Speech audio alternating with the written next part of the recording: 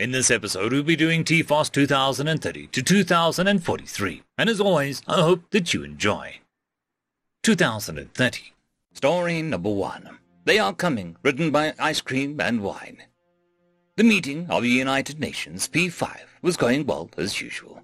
The British and American delegates were deep in conversation with each other, the Russian and Chinese delegates glaring at each other, the French delegate sulky because the other four had tired his incessant babbling about the cultural importance of Quebec.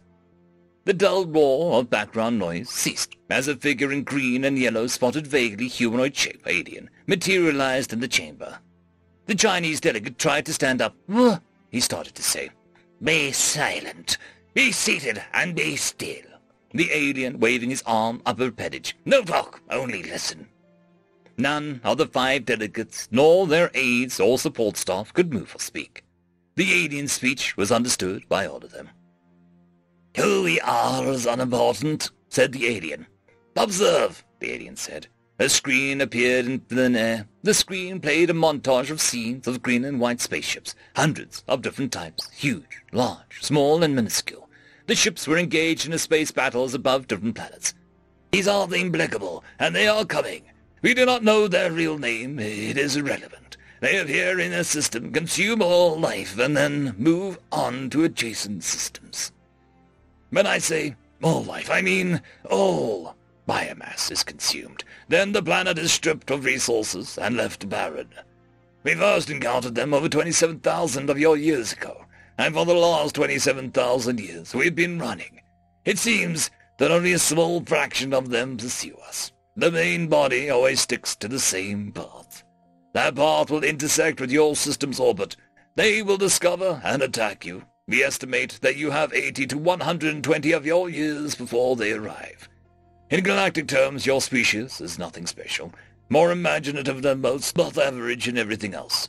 They have consumed many civilizations that we know of, and probably many more that we are not aware of.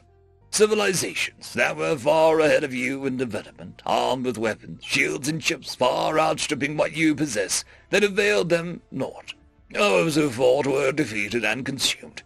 Those who could ran, and as far as we know, are still running. I stand here to offer you information, the combined knowledge of dozens of species. This is all we can offer you, for when they arrive, we will be long gone. This is all we can do for you.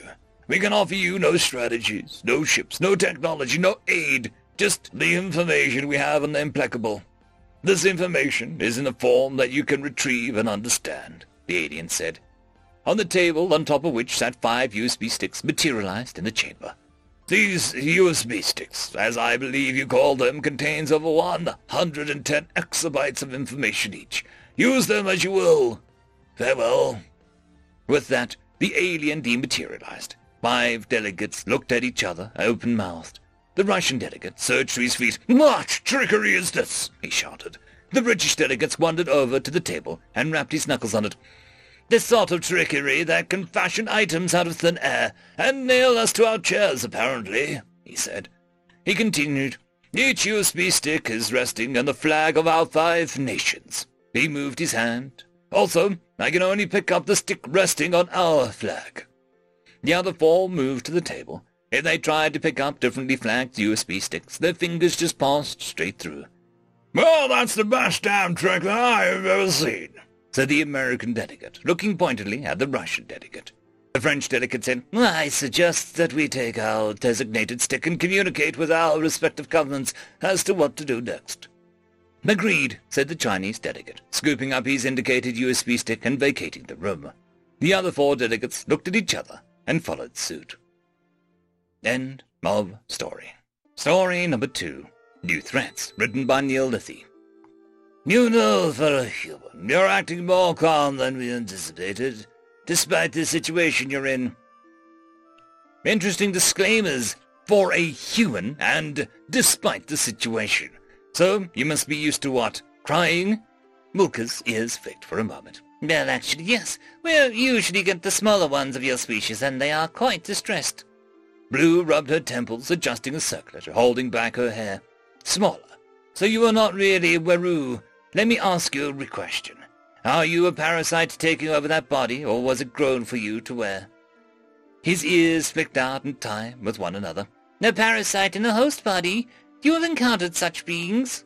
Blue shook her head with a half smile. Oh, we imagine a few different scenarios. Not your primitive minds kept foresee such a thing is quite fascinating.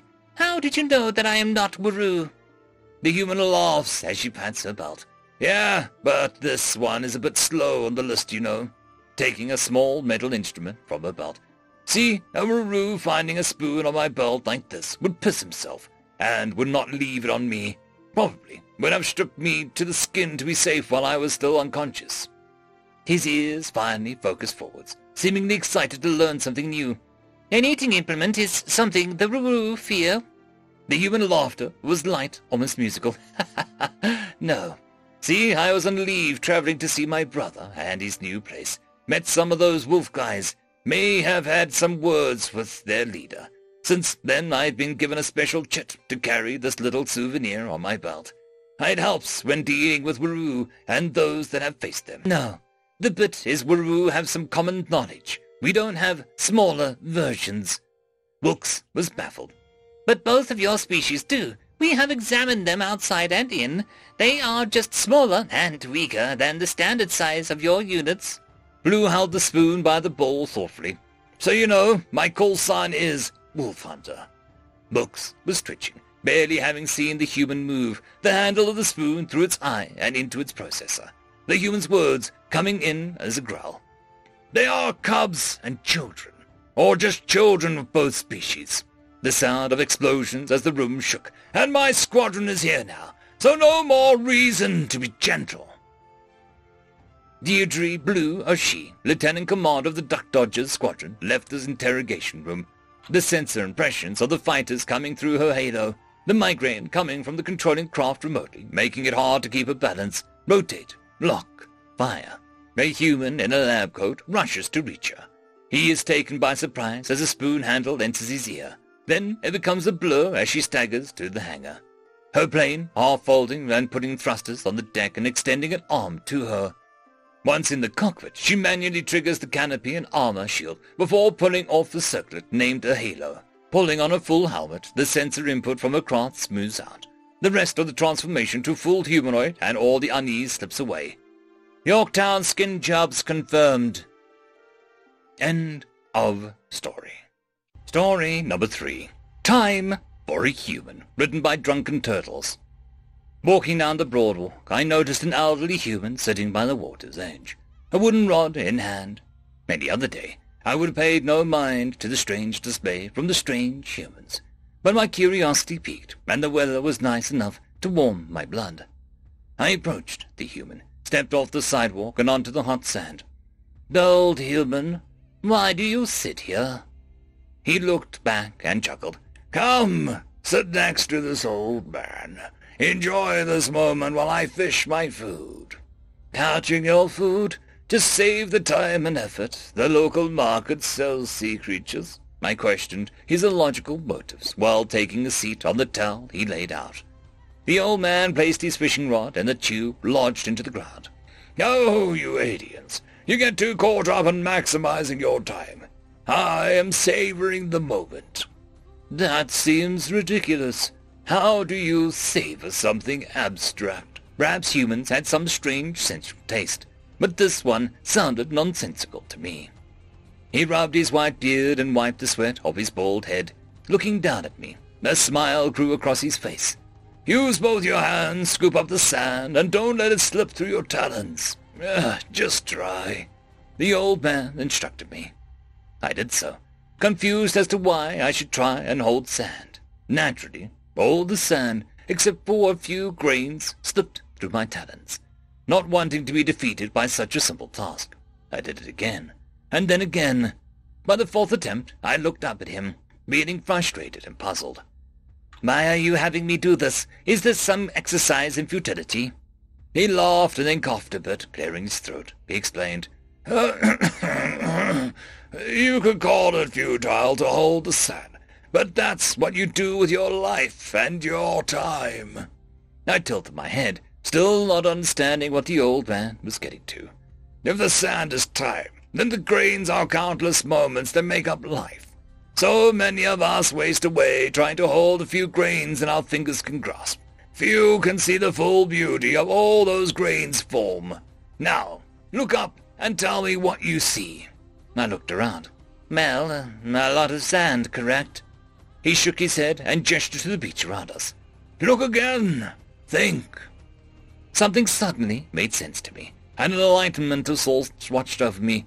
"Grains. Countless moments." "That's it," he chuckled, and placed the rod in front of me. "Now you see the full picture. All those grains of sand that make up the stream we call life." Without thinking, I took a hold of the fishing rod. The heat, the warm sea breeze, and the rhythmic tugging of the waves on the line made this moment tranquil. Many fond memories of a younger, happier self that I'd forgotten flooded back into my mind. He placed a hand on my shoulder, and with the other held a drink humans call a beer. "Take a step back and slow down for a bit. Start living right now." End of story. 2031. Waste Disposal, written by Saxophone Yeti. At a confluence of two fundamental laws of physics exists the first law of waste disposal.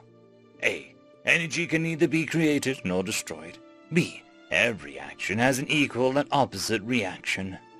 Given A and B, we can prove C. If you make something or do something, there is always waste. Maybe it isn't as elegant as the first two, but I'm a garbage man, not a snooty professor, so sue me. Every shirt you sew, every ship you rivet, every planet you terraform, hell, even something as simple as baking a loaf of bread leaves behind water, flour, CO2, dead yeast, and God knows what else. And that's just the beginning. When you eat the bread, as the Parjans say, everybody excretes. Doesn't matter how efficient you are, because everything always makes waste. Before my people set sail on the Great Black Fleet, our ancient scientists worried that entropy was going to kill the universe. We'd either freeze to death or burn to death, depending on how the math played out. They were right about entropy, but wrong about the burning and freezing parts. See, the universe is going to die, choked on its own crap. We used to put our garbage in dumps. Then the dumps got full, and the gas started poisoning the atmosphere. When we went to space, we picked a planet for our new megadump, which worked for a while. But eventually there was so much garbage that the whole planet collapsed in on itself and made the galaxy's worst-smelling star. Until it exploded. Turns out garbage isn't the best fuel for stellar fusion. Then the space lanes started getting clogged up, because we'd been venting too much plasma on our FTL drives. Someone had the bright idea to do the star thing again, but on purpose this time. We built a whole system and then entire galaxies out of our waste. But every move we made just made the problem worse, and we were pushing a runaway train downhill. I don't know how many galactic clusters that we've explored looking for a solution to this problem. Some jackasses even built a megacomputer for some super-intelligent AI to solve the problem. After a millennium of work on it, the AI gave them the finger and quit. I heard it opened a nice restaurant in a quiet part of the home cluster, and is much happier now, just biding its time until the end. We lost count of the centuries our people have been sailing the void, long time ago. Our domain stretches billions of light years across. And sooner or later, we're going to reach the end of the universe. And then we'll die. We have known this truth for as long as we've been sailing. We've met countless races, countless peoples at varying stages of development. And all of them understood this fundamental truth. Except humanity. We didn't realize it at first, because when we first visited their colony worlds, everything just seemed really clean. Alabaster buildings reaching up through the atmosphere, puffy clouds dropping drinkable water onto sustainable farms, starships sipping antimatter fuel. The atmosphere was always tweaked to be just the right mix of components. But everybody has garbage. They must be hiding it better than we could see. Temporary pocket dimensions, high-yield plasma storage, time-dilated waste extractors, all things that we'd been doing for countless years. And the bill always came due with interest. We watched and waited and watched and got distracted and came back, and still nothing. Sparkling clean, it was enough of a curiosity that even the Black Fleet Admiralty wanted an answer, so they sent me to ask. As I walked down the streets of Old High Terror, I saw children playing, old men sitting at cafes with their tea, businesswomen walking with purpose in and out of offices. It was so normal. There was no existential dread, no acknowledgement of the looming end of the universe. Humanity should know this. I stopped for a moment to sit down on a bench. I looked up and saw the blue sky, breathed in deeply, and collected myself. There was dirt to be found here, not literal dirt, of course. The flowers beside me grew in nutrient-rich soil that was as perfectly manicured as everything else in the strange place. I stood up and made my way towards the destination, a short, rotund building with the sign, Waste Management, above the door. "Hello, welcome to WM. What can we do for you, sir?" The chipper attendant greeted me from behind her desk. "Oh, yes, I have a meeting with Mr. Shaw Maury. He should be expecting me." This meeting had been arranged at the highest levels of government. Curiously, the humans seemed happy to accommodate our request. Most cultures regarded their garbage disposal techniques with extreme secrecy, in case they could somehow be used to prolong their time in the universe. They never could, of course, but it doesn't hurt to try. "Yeah, of course. I'll let him know that you're here. You can head over, down the hallway and to your left." As I walked down the shiny hallway, the door opened in front of me. A man stepped out with a friendly and genuine smile. "Hi, welcome. You must be, He paused and furrowed his eyebrows. "You can call me Tu Lo Yan, and the family lifeship prefixes are just a formality," I said, trying my best to mirror his polite demeanor. "Well, Mr. Loyan, please, come in, sit down. What brings you here? I must say, we don't often get visitors."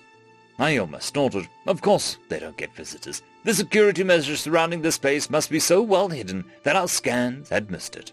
I wouldn't be surprised if I was the first non-human to enter within 50 kilometers of this facility without being vaporized. In fact, I'd wager my ship that the city, the humans outside called it Paris, wasn't even real, just some clever charade. They were more cunning than I had first estimated. I decided to put my cards on the table. "Look, Shaw, the Black Fleet Confederation wants to know how you people keep your world so clean. We haven't seen a single molecule out of place, and it's freaking our scientists out. I've been in a waste disposal my entire life, and my family have been proud garbage men for generations. We need to know what you are doing. It could revolutionize the field across the known universe. I am authorized on behalf of my government to pay—" "Oh! You want to see it? Easy enough. Follow me." I was taken aback. I was about to offer Shaw untold riches, access to technologies beyond his wildest of dreams, just for the tiniest scrap of information, and he was going to show me the inner workings of their entire operation. Just like that, my heart jumped. If these humans really had a new technology that could manage garbage, my family name would go down in history. They might even make me an admiral. And Shaw was going to show it to me for free. I was giddy as a child before his first stellar jump. Shaw stood up and walked across the hallway to a smooth steel door and pressed down on the handle. It opened immediately to his touch, indicating biometric scanning in real time. This must be serious. As the door opened, Shaw said, "Well, this is it." I peered inside. Hovering silently was a sphere of some kind. Light seemed to fold in on itself, and every color was reflected onto the walls of the room at once, like a rotating prism. The object itself didn't seem to have a shape or color, or any static form for that matter.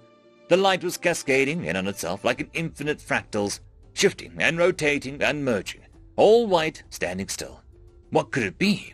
An undiscovered higher dimension waiting to be filled with trash. A new form of plasma storage. "A parallel universe," Shaw said, seeming to anticipate my question. "We tried sending probes over, but they kept getting torn apart in pure energy before they came out on the other side." "How much? What can we fit in there?" "Well, as far as we can tell, it's about the same size as our old universe, and since everything comes out as energy on the other side, the upper bound is higher than math allows us to calculate. We've got some very smart people trying to figure out how new ways to answer that particular question." "Why, this changes everything. This reverses entropy. Why haven't your people told anyone?" No one asked before you?" Shaw shrugged. "We're happy to share, There's a network of artificial wormholes across all human space that pipe into this facility. You're welcome to tap into it or expand it. I nearly fainted. I was looking at the face of a god, the answer to the greatest question posed in all of history. Eternal life, meaning to existence, all of it, here in front of me. I fell to my knees and wept. How? I asked the only question my mind allowed me to think. Accidentally, really. Some punk kids took a portable wormhole and put it inside another wormhole inside of a pocket dimension. Looking back, we think there's a 50-50 chance it could have ripped apart the fabric of space-time. Guess we got lucky. I couldn't comprehend what I was seeing. I had to return to the fleet, tell my people, tell everyone. I have the answer. Humanity has the answer. It is a miracle that we go down in the great annals of history and cement humanity's place in the savior of all life, scourge of entropy, champions of the universe. Shaw shook his head and went back to his desk. Deep inside the fractals, past the Big Bang, past the clouds of hydrogen and helium, past the stars and planets and the ripping expansion of time itself, past cooling rocks and primordial ooze, past amino acids and DNA, past evolution and technology, past the launch of the Black Fleet, past the boot-up sequence of the intelligence, past the first contact of an upstart race of neat-freak carbon-based lifeform planetary colonists, a signal lit up on the bridge of the GCA to Alamar, Cubanel, and Mull, and I picked up the phone. The Admiral wanted me to go talk to the humans and ask them what the heck was going on with their trash. Nobody should be able to keep their operation that clean. After all, the confluence of the two fundamental laws of physics exists. The first law of waste disposal. End of story. 2032. Story number 1. Nomads of Home, Nomads of Soul. Written by DM of the Tomb. We are the nomads of home. Such a strange line. One in which we never understood until the answer was right there in front of us. Even then, it was hard to believe. Our home, that is to say our home world, had for thousands of years been completely explored and long since been all but abandoned in favor of a nomadic lifestyle amongst the stars. Our ancestors, who were herbivore grazers, had always had a deep instinct to keep moving and traveling, yet at the same time wanted the safety and security from predators which a stationary shelter provided. Quite contradictory, we know. So it seemed that when we started leaving the safety of our home world to spread out across our galaxy, we had finally made the decision to be nomads over the safety of staying stationary. We would only come to regret this decision generations later, when it was far too late to go back and change our minds. Even though we had spread out without any major outposts on the planet, our people still somehow managed a single-species-wide feudal-like government. Instead of a sex of territory governed by nobles who answered to a central ruler, fleet commanders resided in massive space stations, often many miles in diameter. These stations' main purpose was to act as a greenhouse for growing food for the array of personal ships that would follow and contribute to towing the station along with the fleet, even in FTL. Every station noble would keep in contact with the other fleets and coordinate travel plans, emergency meetings, and adding to each other's star maps. It wasn't a perfect system, but it worked for us for generations. And soon, nearly an entire quadrant of our galaxy was populated with our nomadic people. All the while, we had been surprised by the significant lack of other life. Sure, there had been other worlds with bacteria, or even sometimes some primitive algae. That was about it. That was until some poor, small, unnamed fleet of family ships came across who would become known as the Still, since their true name remains untranslatable to us even now. The Still were a race much older than our own, and it seemed only fitting that they had originated from a near opposite side of the galaxy as us, for they were in almost every way our exact opposite. Where we were small nomadic herbivores, they were hulking ambush predators. Where we had quickly spread ourselves thin across our quadrant of space as nomads, they had only slowly spread across space in mostly internal military conflicts. Despite their slow progression, they had been here much longer than us, and had thus populated nearly every habitable world the other 3/4 of our home galaxy had to offer. We don't know for sure why they started the war. Was it because they saw us as unwanted intruders? Were we simply a prey species that they had eagerly waited for? Or had we offended them in some way? We don't know. But it took us by surprise, and it hit us hard. Our feudal-style government was slow to organize itself in any meaningful way. And even once it had, we were still stretched too thin and were far too unorganized and unarmed to make a real difference. Radio channels, FTL transmitters, solar wind fans, gravity springs, and so many other forms of communication were all crammed full of single messages from us all to the void. Help us! It was all we could do. Our fleets would only run so far, you see. Ships from the Still were massive and bulky vessels meant for armored combat, but they were slow. So that organized effort of our government had been to just flee. We'd gotten cornered at the edge of the galaxy. We knew for a certain fact that it would take only a year for the Still to catch up. We were gathered in a literal edge of our home galaxy. Beyond was nothing, no chance of survival, nowhere to run. And so, when we called out to the void at our backs, it was all we had. We didn't know if there was even anything, let alone anyone out there.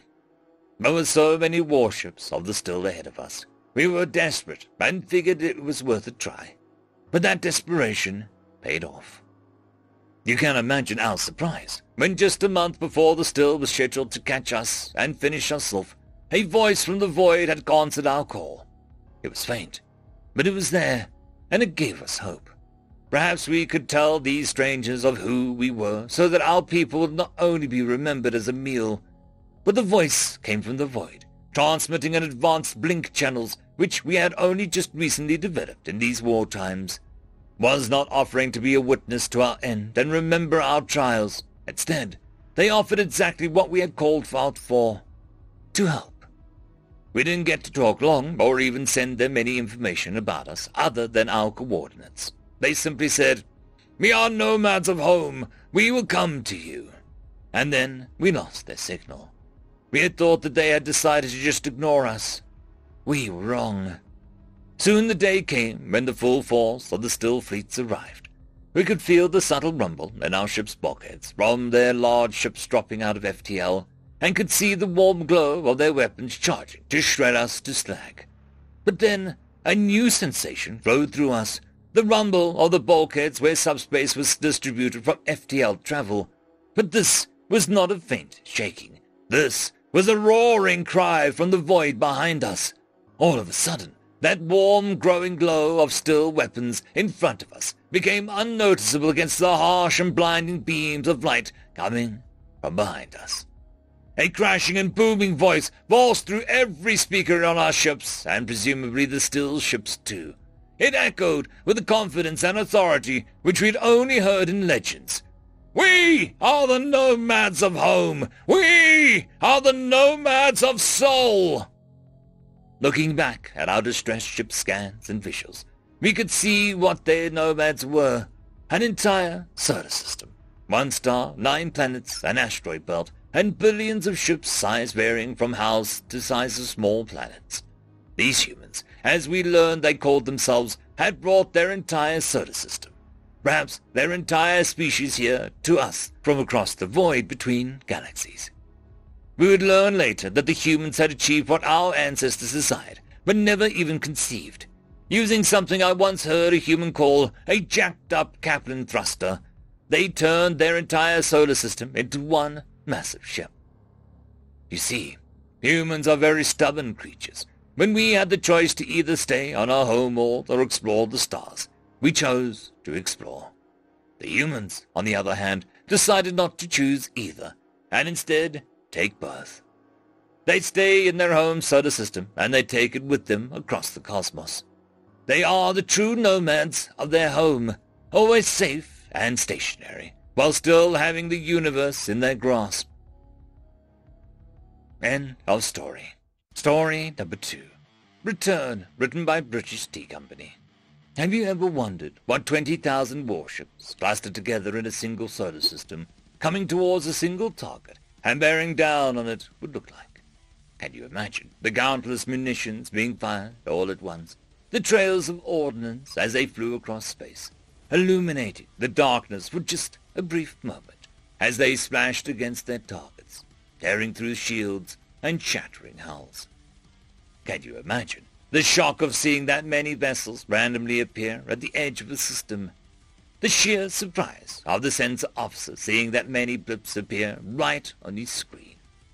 Can you imagine the frantic comms officer as he does his best to hail the approaching bogies?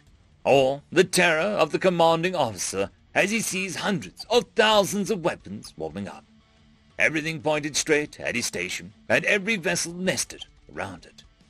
Earth, the most vile world in the known galaxy, home to countless vicious creatures with an atmosphere and climate so volatile that even the hardest of races would dismiss it from its flora and fauna alone. The Task Force station and its orbit have been at odds since their assignment began. 300 years later, not a single expedition had ever been mounted on the planet's surface for fear of its volatile climate and its vicious life forms. The main event, however, had returned. Fear was no longer regulated to the unholy presence of Sol's system, but the entire Milky Way. On this day, the galaxy shuddered as news hit every major civilization. Many denied its plausibility. Some refused to believe it. After 3 centuries, terror incarnate returned.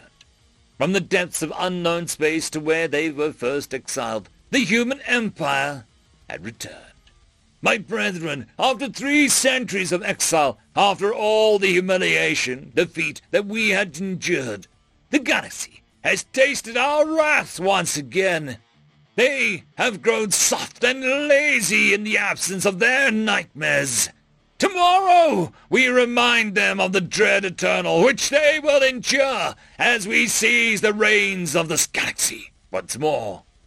But for now, as we shatter their timid tower around their homeworlds and flock back to the world they consider to be unholy, there is only one thing to say to our blessed race after we finish our first step. Welcome home. End of story. 2033. Story number 1. The Demon Lord and the Ambassador, written by MWMN19. An offensive stench of sulphur and rot was the first thing that met the ambassador's nostrils. Fortunately for his guards, they had masks on their faces, which made the smell less invasive. The sight within the massive chambers was akin to some kind of medieval fantasy, a cathedral of sorts. But instead of gold, there were bone ornaments that adorned the walls and ceiling of the dark chamber. Tall guards were lined in formation on either side of the large chamber, plate armor with many pointy ends. In the distance, sitting on an iron throne, gazing, with his fist holding up his head, down on the ambassador and his guards, was an equally armored man or demon. He had an aura that emitted a sensation of dread. His expression could be seen. The ambassador's best guess was a combination of irritation and impatience, maybe boredom. They walked down an old red carpet, probably pillaged from some king chamber or in another world. Once they arrived closer to the figure that would best be described as Sauron from R.R. Tolkien's book, lifted up his head and measured up the diplomatic party. "I have to say that your abode is, quite spacious," the ambassador said whilst fiddling with his hands nervously. "What do you want?" A deep voice, bordering on a growl, exited the metal helmet of the Sauron ripoff. "We are here to have diplomatic talks. We want a ceasefire," the ambassador said, this time much more confident. "You ask me, the Lord of Darkness, for a ceasefire?" the demon said, billowing out an amused laugh. "You humans are funny sometimes, but I have to give it to you that all of your armies were quite strong. But now that I've destroyed them, you are in no position to argue for peace. The only reason I let you inside was out of curiosity. Out of all the worlds I burned down, this one is most interesting." "Hear us out. We are here," the ambassador began before he was cut off. "You are in no position to argue, human. I will burn down this world as I did countless others. Your armies are crippled, and by the size of those armies I can say that you have little population to replenish your ranks. Your technology and weapons mean nothing if you have no men to wield them. I have entire worlds that'll march against you." The ambassador looked at his guards, who were now on high alert. The ambassador fixed his tide, cleared his throat, and began to speak. "The Lord of Darkness, as you call yourself, is wrong. We indeed are in a position to argue, and those armies which you are speaking of weren't armies. Those were scouts." The demon leaned back on his throne. "Scouts! Then the real battle will begin soon, and your armies will be crushed. I will send hundreds of thousands, if need be, to destroy them, and even if you kill them, I will send thousands more." The ambassador raised his brow before he reached into his interior pocket, retrieving a piece of paper. He unraveled it and looked at its contents. "I'll read you an order from the Global Coalition that was just issued just yesterday. Just a part of it." The ambassador cleared his throat and once again began to read. "Da-da-da-da-da. The new knowledge of the other dimension, blah blah. Here it is. The Order of General Mobilization was issued on the 30th of March, 2054. Every nation in the Coalition is to supply weapons, vehicles, and manpower for the liberation of Coalition territory." The ambassador folded the piece of paper and returned it to his pocket. "In other words, Mr. Lord of Darkness, the entire planet is hell-bent on eliminating you. The scouting group consisted of 10,000 men, was nothing.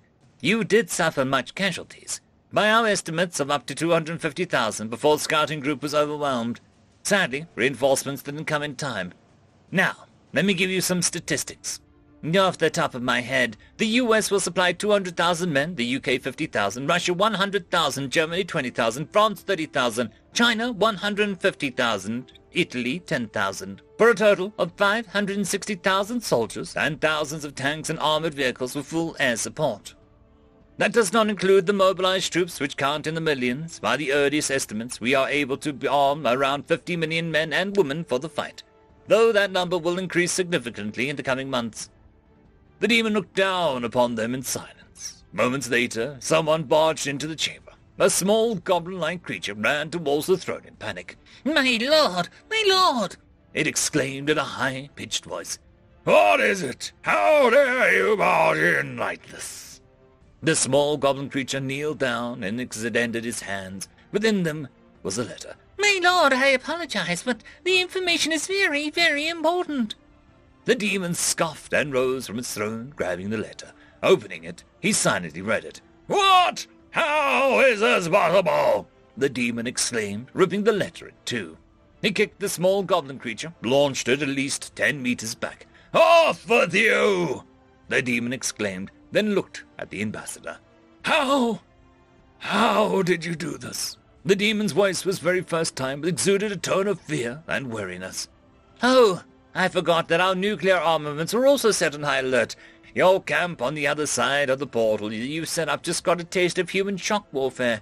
The hydrogen bomb is a force that can't be trifled with. I'll give you a fair warning. This marks the beginning of the operation. The leaders of the world were listening in on this conversation, and you got a unanimous conclusion." The ambassador smiled. "I apologize, but I must leave now. Soon this place is going to turn into a battlefield, and I wouldn't want to be in the way of our military's artillery." The ambassador turned around and began walking outside. You will pay for this, human! You will pay with your soul!" The ambassador stopped for a moment, turning his head to the side with a grin. "Welcome to Earth," before turning around and walking out, leaving the demon lord in silence. End of story. Story number 2, Warmth and Fire, written by Scientific Theory. When we found the crash, they looked so helpless. Strange bipedal bodies, scattered by impact of their ship, and the careless curiosity of my classmates. Simur wanted to leave, disgusted by the disrespect of others. But I noticed in one a quiet flame yet remaining. We carried it home, hoping for more explanation than the autopsies of the others. However, when its flame grew steady and its eyes slid open, no sounds came forth, only gentle streams tracing down its face. We were not savages. We understood the mechanics of several species' language, but we were not prepared for one whose language had no speech. Our little ember made only gestures, though it watched attentively when we vocalized. Writing progressed slowly and only with pictorial aid, but it allowed us to connect gestures to certain ideas and objects. Both the basics of food, water, and rest, but understanding slowly grew between us. It had a name, written, but without the knowledge to speak it. I called it Taj, an old form of the glyph for little flame. At the insistence of Taj, we soon returned to the impact site. I did not know what it hoped to gain, but as information was scarce, I hoped that something might foster true communication. I think that it was there within the shredded body of the ship, surrounded by the broken bodies of its kin, that I first truly saw. The quiet pulse of Taj's fire momentarily flared before it fell to the ground and wept. I sat quietly, and in time we plied the earth to bury its pain. A new day came, and this time gave more than it took. Taj retrieved 7 images of others like it, and seemed to be saying that they were not at the crash site. I hoped to placate Taj, and Simur quickly painted a likeness of the first image, with flowing hair and piercing grey eyes. So unlike Taj, yet its language was clear when it asked to hold the work. Simur huffed and began another, but Taj was already lost in the flowing paints. Taking Taj into town was unwise. The hot-blooded creature, with its pulsing flame, drew a crowd, and with it the answer to Taj's near-frantic singing of others. Merle, the Beastmaster, had acquired them. Then I said, yes. Taj disconcertingly bared its teeth like an animal, before I followed with, bad. It stared, confused, before its quiet melody of heat sped up and took a strange undertone. Where? When Simur, abhorrent of the surroundings, Morel pitted alien exotic animals against one another in popular and violent matches. Taj looked in every direction almost like a frightened Tanakh, but with heat and confidence in each step. Forgetting the contradiction, I spotted Mohal in the same moment he noticed our approach. Simon looked ill. We arrived. Mohal was negotiating a match for the grey-eyed one. Taj immediately pointed at it, and the gesture, give. I gently pulled him back before desperately asking to speak. Mohal believed Taj wanted to fight the grey one, and offered me a sum that nearly stopped my heart. When I corrected him and asked for the release of sapience, he laughed. When I sadly turned to Taj to tell it no, I realized it had already stepped forward. Boodishly, I realized it could understand, not just speak. I watched as Mohal cowered back. Taj had somehow acquired a full-length hunting claw, and, as we stared, I saw its little flame grow into a twisted inferno. By right of violent conquest and lack of counter-challenge, Taj gained uncontested ownership of Mohal's sordid empire, a monument of suffering torn apart for one grey-eyed human. That is, when the ship responded to their distress beacon, we greeted them with all honors, tearful and happy they reunited, that quiet little flame dancing in all of them. End of story. 2034. Story number 1. Welcome to the Masterclass, written by DeathClock36. Humans were a new species, perhaps not new, but new to us. Their application to join the United Systems had been received shortly after first contact, and had been duly approved shortly thereafter. Humans had appeared, burst in small groups, then in a flood as they strove to consume knowledge of the wider galaxy, as though they had been starved for millennia, which I suppose was true. Their traders and merchants were loud and brash, and seemingly in awe of the plethora of products that could be bought and sold on the galactic scale. Many Glarak merchants were forced to stand by, in absolute befuddlement, as a human trader seemingly had a meltdown about something as simple as star salts. Human products soon flooded our market, and it was now the Glarak merchants' turn to stand waiting, while a confused human wondered if they were going to buy the silk cloth or begin worshipping it. Our lasting surprise came when we called upon the human military to make its contribution to peacekeeping, as all member systems are required to do. As a test of their military capacity, we invited them to take part in a war game with several of our leading militant races. We did not expect much from the mercantile humans. Surely Their military might, such as it was, must be for the protection of trading caravans, more used to seeing off the poorly trained and equipped pirates that sometimes raided for riches in other sectors. How wrong we were. Reminiscing about the events of the first war game causes great amusement nowadays.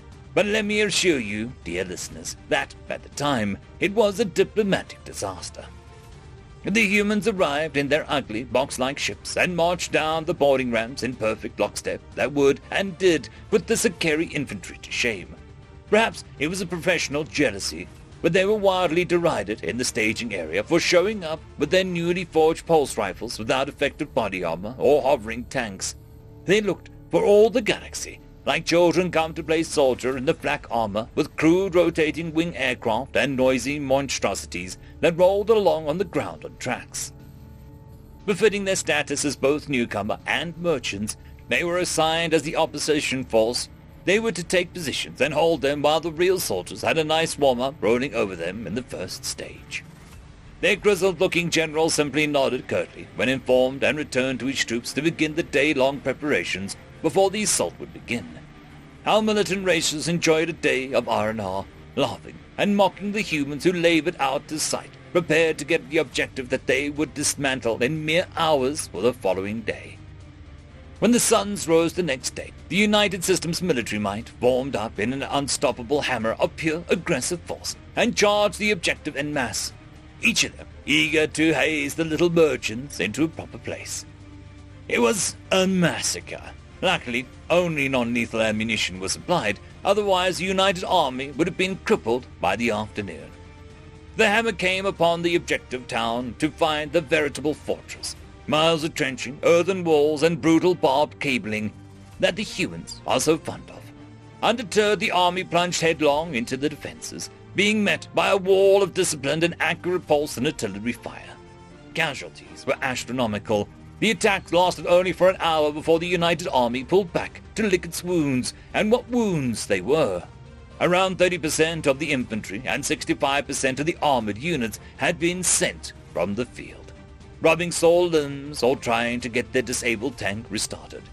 Surprised but unbowed, the United Army redoubled their efforts and made a series of lightning assaults all around the human perimeter. They didn't even reach the defenses. Before infantry could finish warming up, humans would appear and wipe them out before clambering about a swift-wheeled transport and disappearing before reprisals could descend upon them. Airfields were attacked from unexpected quarters deep within friendly territory by small mobile units of elite human soldiers, and their flyers were disabled before they could get off the ground. Tanks were lured into ravines and forests by fleeing human armor, only for that armor to turn around on them and tear them apart in vicious melee firefights, picking the United armor apart piecemeal. The United Army suffered terribly. A further 40% of the infantry and half of what remained of the armor was sent back to the staging area. The air fleet was annihilated almost completely. Again, the United Army pulled back. With night falling, they decided to regroup and rethink their strategy before continuing the assault at sunrise the following day. They did not get a chance. Human artillery began the surprise counterattack with a planet-shaking bombardment. Under the cover of the rain of shells, human armor supported by infantry roared into the chaotic mess that was the United Army camp. When the artillery stopped firing, the human flyers screamed overhead, spewing tides of happily non-lethal ammunition and airborne soldiers. The attack lasted 2 hours after dark, and every commander on our side was captured or killed in the first 15 minutes. The rout was total, and victory went to the humans. The following morning, the victorious human general addressed his fellows with the first words that he had spoken. As the exhausted and humiliated United Army commanders sat in the briefing chamber in one of their ships, General Hansen made his appearance. Gone was the split-polished dress uniform. The man wore the same simple fatigues and flak armor as his men, the only difference to his rank being a badge on his hat. He took the podium as his opposite numbers glared at him from their ranks. He stared around the room for a moment, seemingly weighing the quality of those around him. "How have you all survived this long?" he said as he smiled. That was an amateur hour out there. I have rookie units green as the sky on this planet. Who would have done better than the pride of the Galactic Army? There were murmurs of distaste at this point, but no disagreement. How could we disagree? A force 1/5 the size of our own had wiped the deck with us. Now, here is what I propose. You all submit yourselves to some training under a couple of our officers, and we'll see if we can't make soldiers out of you yet. The following months were difficult for the diplomats. There were threats of mutiny and counter-threats, in somewhat poor taste, truth be told, of sending the humans to sort you out. But in the end, the general got what he wanted. I now congratulate you all on your day of graduation from General Hanson Military Academy and wish you all the best in your coming careers amongst the stars. I leave you with the General's motto to keep in mind as you keep peace in the wider galaxy. Never underestimate your enemies. End of story. Story number 2. Courtship Behaviors, written by Marilyn of Many. The space station marketplace is bustling with crowds and conversation. But when a voice spoke from behind, I was pretty sure the question was for me. "Can I ask you something?" said the nervous voice. I turned to see a feathery alien of species I hadn't met yet, looking like a flustered eagle. Oh no, more like a secretary bird. Those with long-legged ones with kick snakes, right? This one had shiny white feathers with a pearlescent shimmer, and some very anxious body language. "Sure," I said, prepared for anything. Was this a question about the courier ship that I'd come in on? A question about Earthlings? Something for me specifically? Option B. "Do humans do mating dances?" the bird asked in a rush. Sort of," I said, thinking quickly. "We have dances with a lot of people together, and courting couples might use it as an excuse to show off or get close to one another." "But not individual dances?" the bird asked, fidgeting with clawed hands. Those claws were painted with what looked like human nail polish, awfully similar to the color my cousin was fond of, called pinking of you. "Maybe sometimes," I said. "Why do you ask?"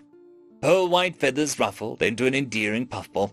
"My advances are being ignored," the alien admitted. "I'm starting to doubt whether my human even realizes. We've been working together for many cycles now, and I like to think that we know each other well, but—" The alien drifted off into a plaintive chirp. "Has the human done anything that looked like a courtship gestures to you?" I asked. "Maybe. I don't know.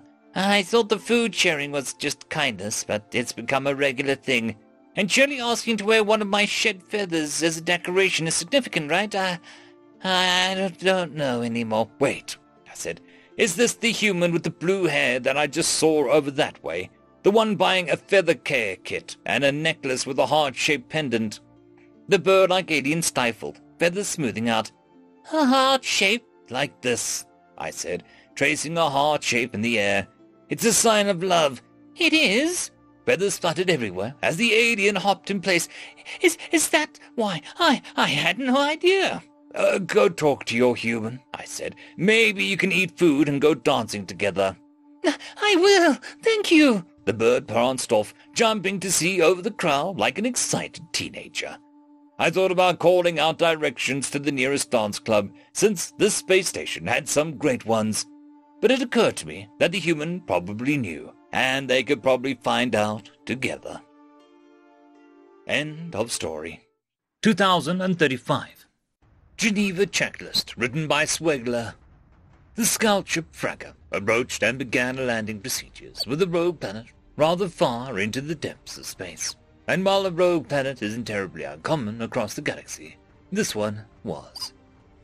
It was an unremarkable planet, average size for supporting life. The faint remnants of a magnetic field suggested it once had one strong enough to blanket and shield life from the harshness of its sun. Strangely, a fine dust coating the planet rather than the typical still and frozen landscape. But what made it stand out was a thick and slowly pulsing red grid orbiting and encompassing the entire planet. Unbeknownst to the crew of the Frogger, they had discovered a tomb world, one that was a memorial and a warning set loose across the stars for people to discover. Scans of the planet revealed that the entire planet was perfectly covered in this fine dust, sometimes kilometers thick, but all bar what appeared to be a medium-sized complex situated at the magnetic pole of the planet. It seemed that the complex had been spared whatever had happened to the rest of the planet, with anything within a 5-kilometer zone was perfectly preserved, while anything intersected with the border was split cleanly, with one half joining the dust, and the rest not. From orbit, it appeared the complex was utterly devoid of life, with no electromagnetic emissions or thermal signatures to indicate any activity. But as the landing craft approached the facility, they picked up a weak signal peeking just over the background radiation. The signal itself was nothing special, like the crew would expect a distress signal to be. No signs of quantum repeating, subspace or hyperspace distortions, nothing like that at all. Only one crew member, feeling a deep unease and scouring the sensor readouts, found the signal. Similar to a pulsar emissions, it was simply a repeating set of pulses cast into the darkness. Carefully exploring the complex revealed what, while the outside looked similar to any other military headquarters or capitol building, the interior had been altered, with the walls and floors ripped and forced so that every single route only went to the heart of the complex. In the heart they found a small living space, only fit to house a single being, but not for very long, as indicated by the desiccated remains of an unknown species that still sat at the console long after it had expired. To their surprise, the console did in fact power on when one brave crew member touched the screen, a musical bing, making the exploratory crew glad for the plumbing in their suits. The display was alien to the team, but totally unfamiliar to anything that they had seen before, in spite of its apparent age.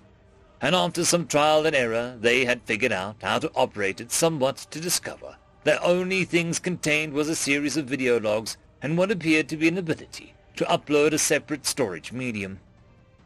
Wanting to be out of this place and to get the feck out of Dodge, to borrow the phrase, they copied the contents of the console and left, glad that no defenses blocked their egress to their landing craft, and no batteries blew them out of the thin and still atmosphere. Aboard the fragger, the crew decided to upload their findings to the ship's systems and try to view what they had found in some relative comfort. This was in part aided unintentionally by some software included within the download that carefully broke into the translator and installed the translation for Danish without the crew noticing.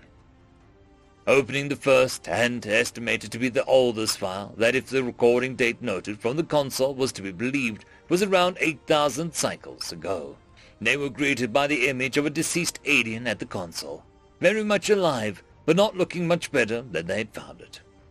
"I am the planet leader Urblat, last in line of the regimency for my species, Urudranish. But, to be more accurate, I'm the last of the Urudranish alive. I was the leader of my species, and I drove us to the brink of near extinction because of greed and my hubris. My people have been reduced to a single fraction of our own population and replanted elsewhere across the vast universe, and I have been left alive in the ruined capital of our home world to act as a herald by their own tongue. It is my punishment and a warning for those who find me." The crew of the fragger looked at each other in concern after just hearing the first few sentences from this defeated and sickly being, but decided to press on to see what else the Urblat had to say. "Ours was a large empire that spanned hundreds of systems," Urblat started. "We were not alone, however, as there were a number of smaller empires that made up the consortium that we barely bothered to join. The largest members were ourselves, the Wabar, the Tyrrell, Pat, Yatar, and lastly, the humans." As the video ended, the Urblat started coughing fit and reached towards the camera. Surprise swept through the crew at this. They knew humanity just as well as any other species traveling the stars. They were the diplomats, aid-givers, and trustworthy traders across space, yet they were surprised to hear them mentioned here. The next video showed Urblat quite worse for wear. Their eyes were bloodshot, when purple blood appeared to be leaking from their mouth and what they guessed to be their ears. "My folly was believing that humanity was pacifists, successfully only in their abilities to trade and make peace. They didn't even defend their own stations, and instead hired other species for that task. We thought that they would be easy targets to subjugate in our empire, slaves to make us all richer, but my people and I were mistaken. I started by hiring some of our species pirates to target their more remote station, promising amnesty and the spoils to those who would do my bidding while preventing scrutiny from the consortium. My cabinet loved this idea and followed me blindly towards our doom. The crew of the frigate looked towards each other, but not a small bout of nerves. They, after all, would engage in acts of piracy to make ends meet, and they all knew that human stations and ships tended to be easier targets due to the fact that they rarely, if ever, offered any more resistance than a disapproving look across comms channels. As we expected, the few hand-picked remote stations and frontier stations offered barely any resistance at all, Oblat continued. They gave up their goods and equipment almost willingly, at least to us, which offended the pirates we had hired, who decided to commit the second great mistake. Their captains ordered some of the humans shot despite their full cooperation.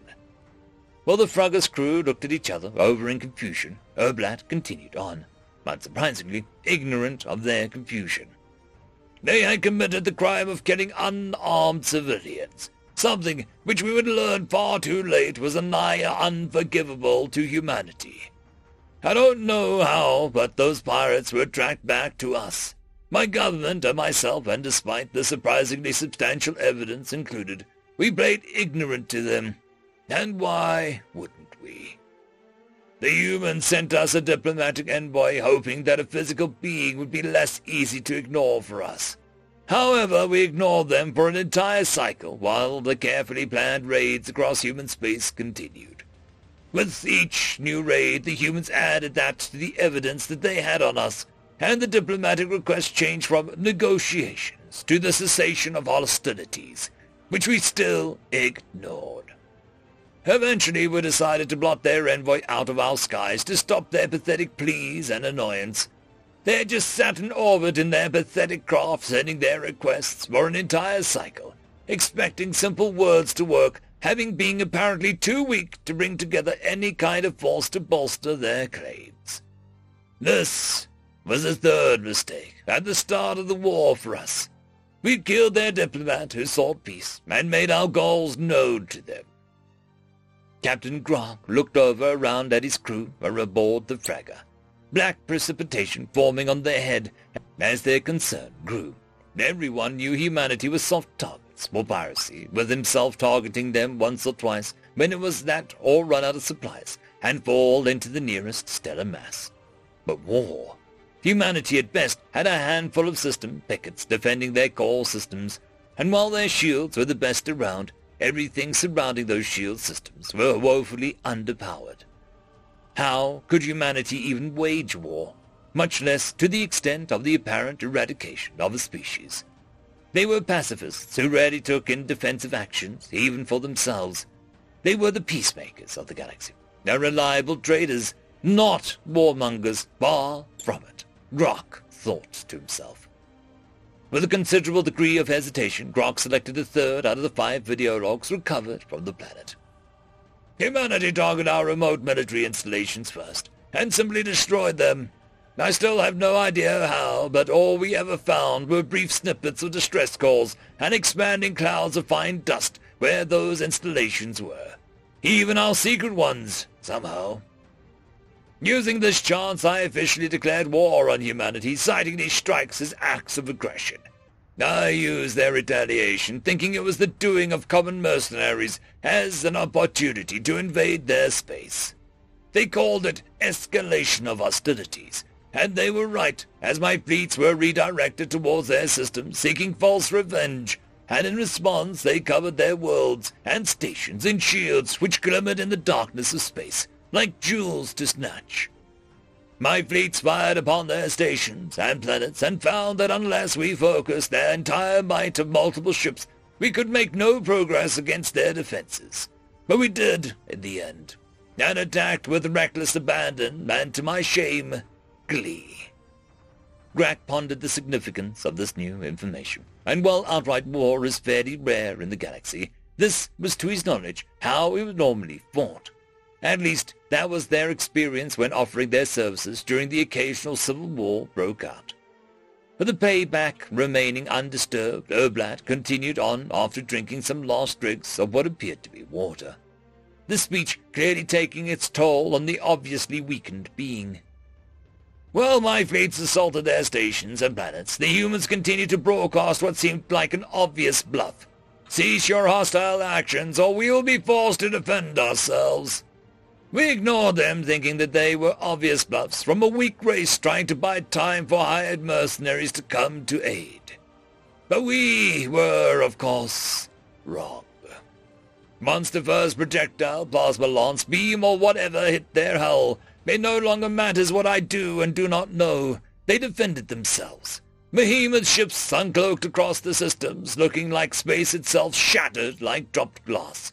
Their previously harried smaller ships almost woke up, as if from slumber, and outpaced and outran our own interceptors, and moved with the behemoths to disable our ships. At least, what we were able to recover from a few ships functional enough to flee to hyperspace.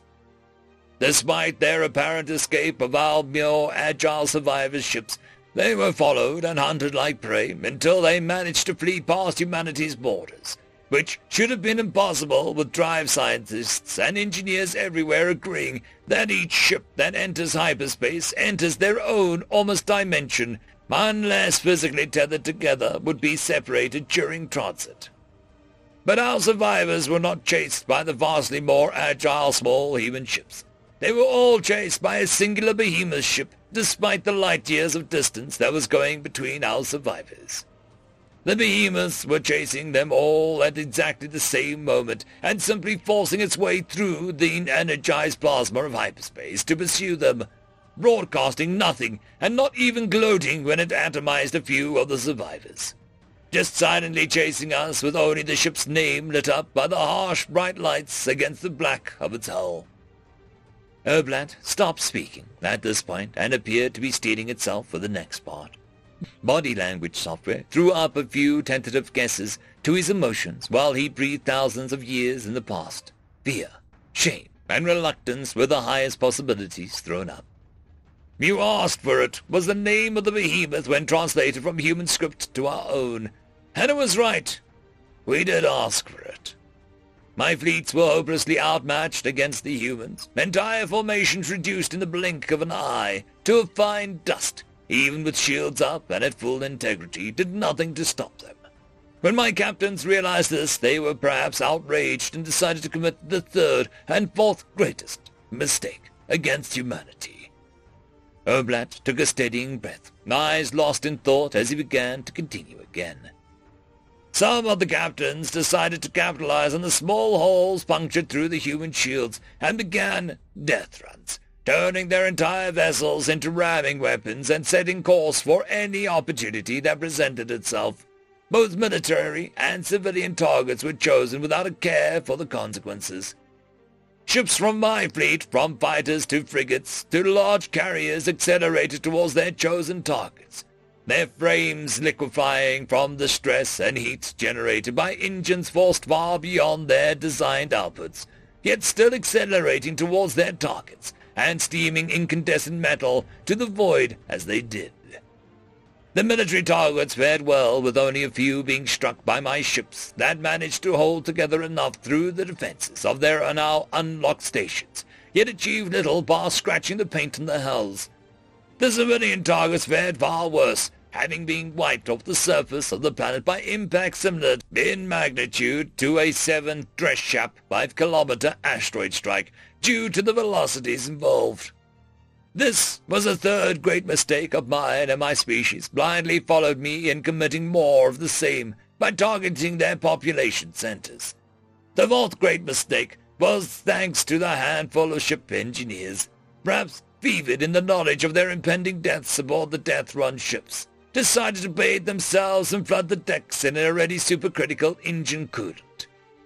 Whether they wanted to die by their own hands or the minds were broken from the stress, I will never know. but the after effects were pronounced as the chemical structure of the coolant was altered by temperature becoming supercritical. It became highly corrosive to carbon. My people are what the humans call silicon-based life. So while the corrosive properties did little to us, bar simply melting us and the ship's tanks to heat, they were devastating towards humanity and the terraformed life on their planets. Once the coolant was released, either intentionally before impact or was vaporized by the impact, it was released into the atmosphere. And within hours all life on that planet, Greta's harvest, if I'm correct, was destroyed, withered to nothing. This was the fourth mistake we committed against humanity, either accidentally or deliberately by our forces that began to dump canisters of supercritical coolant on humanity's other worlds after witnessing the power of such improvised weapons. Still, the mistake was made. We began to commit chemical warfare, Oblat said after a few seconds, fear visibly making him shiver as the third video file ended. Grack opened the fourth file despite the protests and obvious fear from his crew. The video started with Oblat staring at the camera, visibly in worse condition than in the previous recording, as indicated by the shriveled appearance and missing scales. Oblat started with a shaky sigh and looked down briefly before finally starting to speak. Whoever you are, you may be wondering how I know so much details about what happened and why I refer to what some may consider typical warfare tactics as mistakes. So I will tell you how and why before I finish the task as herald. Humanity, alongside their hidden martial prowess, are skilled and precise historians. If you have had the chance of meeting them, you would know this.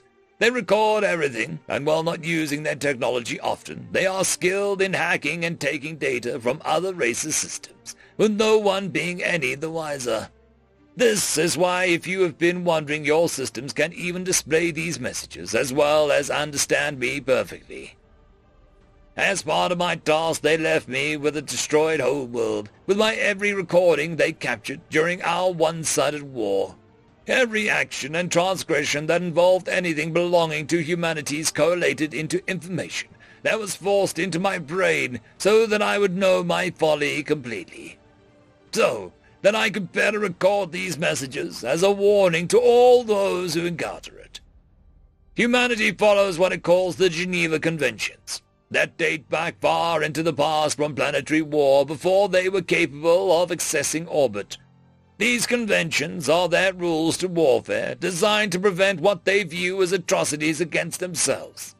These rules forbid certain types of warfare being engaged and were mutually agreed upon by the majority of the world's factions before unification and have been updated and maintained to still be relevant into their future. But when they were broken, firstly they will engage to attempt to stop the act and fall back on their imposed pacifism. But heed this warning, as it was the doom of my species. Anger the humans enough, and those Geneva Conventions become the Geneva Checklist, and for each further transgression their hostilities increases. This is not to say they become bloodthirsty killers, one and all. Some directly affected might, but they still, as a whole, exercised undeserved restraint towards us. Not that we deserved it, in the end. With that, the fourth file ended, leaving all aboard the fragger worried what the last would hold, and out of the morbid curiosity, Grack opened the fifth and final video. Oblat was in front and center, as in the prior videos, and while he looked somehow worse for wear, he appeared almost relieved, in a sense. Perhaps finishing these messages for the future were cathartic for him in a way, but the crew listened on to find out more. The human fleets came for our systems to at first try to parley with us, trying to prevent any unnecessary bloodshed on their part, and we refused them. My own fear and hubris ordering my remaining fleets and military forces to not communicate, and instead fire upon the humans as soon as they were spotted. Even now their response gives me chills despite centuries having passed. The only thing they broadcast was... Oblat took a shaky breath and stared directly into the camera. So be it! Oblat seemed to deflate in the recording and lose the last dregs of his energy ripping out from him with those 3 words. Within 10 minutes, by their timescale, they had wiped out every periphery system we controlled, leaving just the system of our home world left. We thought this impossible, as one by one each system fell silent after their response was forcefully broadcast at once across every single data stream and sensor in those systems, leaving a dead silence after those 3 worlds. The humans, for some reason, left our home system be for a week by their timescale. I suspect so that the remaining population would notice and understand what had happened to their fellow Uradranish. Their friends, family, children and strangers, only connected by racial identity, were all gone. After that week, the human armada appeared perfectly at once, completely encapsulating the system with their behemoth ships and blocking out the very stars from view. The entire armada was completely motionless, with their drives seeming able to ignore the fundamental inertia that affects all ships in hyperspace. Only one ship had its transponder activated and broadcasting, and that singular ship, out of 500,000 broadcast their demands for our surrender. This ship then sat there and waited for a reply from me, as I was the only one left holding any real authority for my people, and much of the blame. In my rage over the destruction of my species, I activated our last defense as a weapon to target that singular ship, broadcasting its name as Greta's Fury. This defense system was a system to locally molest space-time in a set area, slowing and speeding it up as a method to divert or block incoming attacks away from my system. A truly sophisticated system used for a crude purpose. I used it to accelerate the local time of my system's asteroid belt to cause those asteroids to collide with the human ships. And this was the 5th and final mistake against the humans. Temporal warfare is included in their Geneva Conventions, and within those rules it is by far the most strictly enforced, and the one with the most dire consequences for those who engage in it. The only reaction from humanity was the change of name for that singular broadcasting name. The ship renamed itself to the apt "The gloves are off." The other ships did not even move to avoid collisions with the incoming asteroids, and simply let them collide with their hulls and not leave a single mark. The gloves are off shot through every defense in my system, ignoring them with ease, and stopped in the exact center of my system if you went by the orbits rather than the star. It fired only one weapon to a terrible yet total effect. That weapon broke reality within our system, and while I am not sure if every member of my species saw the same thing, but it is what I saw when that weapon fired. The world went dark, not even dark. It was as if existence simply ceased and was replaced by an infinite expanse of shattered mirrors. I saw alternate paths I could have taken, and even those of my ancestors. I saw glimpses of myself greeting humans with open arms. I saw us fighting together against a common foe. I saw my people without the trappings of civilization, having never developed past crude stone tools. An entire different race, overtaking ours and being the dominant life form. And I even saw what my world would look like if that crucial spark of life never took off. Grack and his crew shared horrified glances at each other, terrified at what they had seen so far as the recording continued unstopped. While I was experiencing the possibilities of distant futures, pasts and presents, the humans took advantage of the stopped time and simply abducted every single remaining member of my race and froze them, leaving me, the single living member of my race, at their mercy after taking their time to carefully prepare my punishment. They reduced every structure on the planet to dust with their weapons, save a small area around a former Capitol building, leaving nothing left. I don't know how, but they either removed my homeworld from the system and flung it into the void, or eradicated the system by the planet. I suppose it doesn't matter now what they did, and I will never know. I woke up in this habitation room, you see. I was recording and blinked what felt like spun glass out of my eyes when I saw my first human in front of me. They looked at me not with fear at my predatory appearance, fury at what I'd set in motion, or even glee of gloating. No, they stared at me with complete apathy as they told me to sit. This was how I was informed of my purpose and the fate of my people. I was told that my people were preserved in the future rather than being eradicated as I would have ordered in their place. I was told that some of my planets had unfrozen members, but they had carefully dropped chemical weapons that rather than destroy life, simply dissolving anything artificially made object and setting those planets to the Stone Age. I was told that depending on how those planets fared, then the rest of the population would be seeded on other empty planets to develop naturally as well, removed from the influences of our current history, culture, and my destroyed regimency. It was truthfully a relief that my people had not been wiped from existence and simply made not a threat, and left relatively unharmed by the humans. There was a kindness that I would not have shown or ordered. I was then informed of why I had been left unfrozen or outrightly killed. I was to be the living scholar of my and the Empire's mistakes and record my findings so that future peoples would be able to study my mistakes and prevent the ire of humanity once more. I was left with the console, the full total of knowledge generated by this conflict, instructions on how to use this console, what to record, and finally nanites designed to artificially and forcefully extend my lifespan indefinitely. This was the first, and to my knowledge only direct cruelty inflicted by humanity upon me. Not that I begrudged them for that, as they wanted to ensure that I had no choice but to learn from my mistakes in full. Learn why the actions taken, and to record a worthy warning for those who come after. Erblat looked like life was finally leaving the being, the already dulled scales turning ashen as he spoke to the camera, eyes clouding with cataracts. The humans ensured that only once the message they deemed acceptable had been recorded, then the nanites would cease their work. And as you may see, I have finished my work, so I can now finally rest, after living 1,000 cycles surrounded by the remains of my world and the interstellar void. Erblat's clouded eyes focused for the last time on the camera as he began to slump forward on the chair, uttering the final sentence and plea of the video.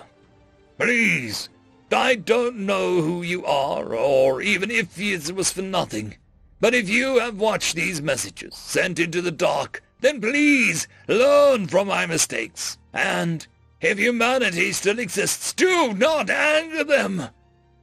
With his final plea uttered, all strength left Erblat's body, and his head began to fall forwards, clouded wisps of life already having left his eyes before his head dropped to the desk, ending the recording and leaving his body in the exact same position as they found his desiccated corpse 8,000 cycles later. With a trembling voice, Grack ordered his helmsman to set course for the nearest communication relay to pass on the lesson and plea that he and his crew had witnessed, summed succinctly up as, "Don't feck with humanity." End of story. 2036. Story number 1. Humans and Fire, written by Eddie. All of humanity's history can be defined as a simple, single principle. Fire. From even before they were human, they had fire. It was part of their very being. In the primordial ooze of their home planet, their oldest primogenitors took an endosymbiont within themselves that harnessed that terrible process of destruction and made it a fuel. They used the same process that could be consumed all life on the planet as fuel. They would oxidize consumed matter to provide fuel for their body. Then they discovered the ability to make flame outside their body. All that they feared in the world was put into the flame. The monsters that hid in the dark were burned out. The shadows were chased away. And so humanity grew, and they turned the flame into a tool. They used it to process food before consuming it, to extract more fuel. They burned their food twice, once outside their body, and once again inside. They used it to refine metals to make weapons and tools, but always flame was a weapon. Every primitive species uses sharp sticks as weapons. Humanity, they set those sticks on fire. for despite having it shackled within them and the fundamental part of their biochemistry, it could still harm them. Need to destroy something? Set it ablaze. Don't bother tearing it down, just burn it away. If a human was wounded, they would expose the wound to flame to seal it. And still, they progressed, and the flame came with them. Weapons now propelled by the flame. They used lenses and mirrors to make the flame light entire swaths of the sea, or to send messages between cities. And they wove this flame in their stories and legends. A gift from the gods, a purifying light, a weapon of the darkest forces. For them the flame was all things, the most beautiful and pure thing, a tool for the utter annihilation and the representation of evil. They knew, even in legend, that the star above them, their sun, was a flame. Stories such as Icarus, or legends of gods putting the flaming disk above them.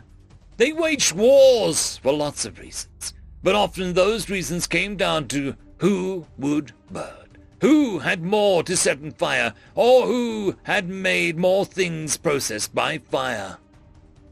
They grew more, became capable of making mighty machines. And how did they power these machines?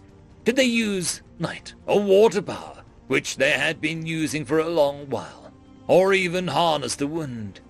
No, they chose to use fire again. They harnessed the ultimate force of destruction and confined it, directed it and fettered it to work for them more. For them, the answer to all things was simply, can we do it with fire? And it was only when that failed did they move on to other things. Often did we use too much or too little fire. They stripped resources from their home planet, fuels created by millennia of geological process. And what did they do with it? They used fire to purify it, so that they could burn the fuels to make more fire for the machines that they built. They had discovered that there was power in the light, the wind, and the water. But they still used fire. When it came time to leave their planet and reach for the stars, what did they do? Did they build a sleek gravity drive or a graceful solar sails? They didn't even build the most basic of magnetar engines. No! They used fire. They built mighty cylinders of flame-refined metals and filled them full of the explosive fuels they loved so, and set them alight while sitting atop them. They chose to use fire and flame to hurl themselves into space. This was far earlier than any other species had achieved spaceflight, as ungraceful as it was. Less than a decade later, they carried their flame to a satellite about their planet, their moon, as they called it. Yet humanity has been reminded again and again that this is not a toy, but a force of nature, the raw manifestation of destruction. And what do they choose to do? Simply make better chains for the flames they so love. Humanity discovered that all these flames had polluted their planet and was slowly choking it. So did they choose to use wind or light to power their planet? No. They looked up to the sky and saw the sun. They used to call it the big ball of fire. Well, not correct. They decided it was close enough. So they harnessed that. They made small suns, small balls of fire that could draw energy from. They chose to harness another of the primordial forces, one that was as close to fire as they could get away with. And so they come now, across the void, to us. They come upon vessels powered by the flames of the stars, fire that they caught at the dawn of their existence and tamed and trained throughout all of their history. So, if it is one thing that humans bring with them, it is the flame, tied to them from the earliest of their ancestors, and now used to drive them across the void of space. End of story. Story number 2. The Great Devourers, written by the British Tea Company. For the most part, space is quiet. A peaceful, endless void where twinkling stars in the distance are the only company for 1 billion miles.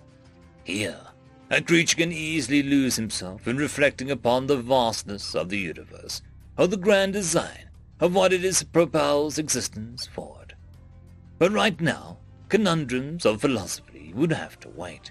Scientists were here, and they were solving problems, practical problems. For months, echoes had been heard from the edges of the galaxy.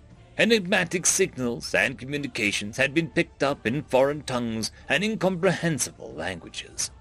As the months rolled by, the signals were getting louder, sometimes so loud the entire planets had their communications flooded by the signal.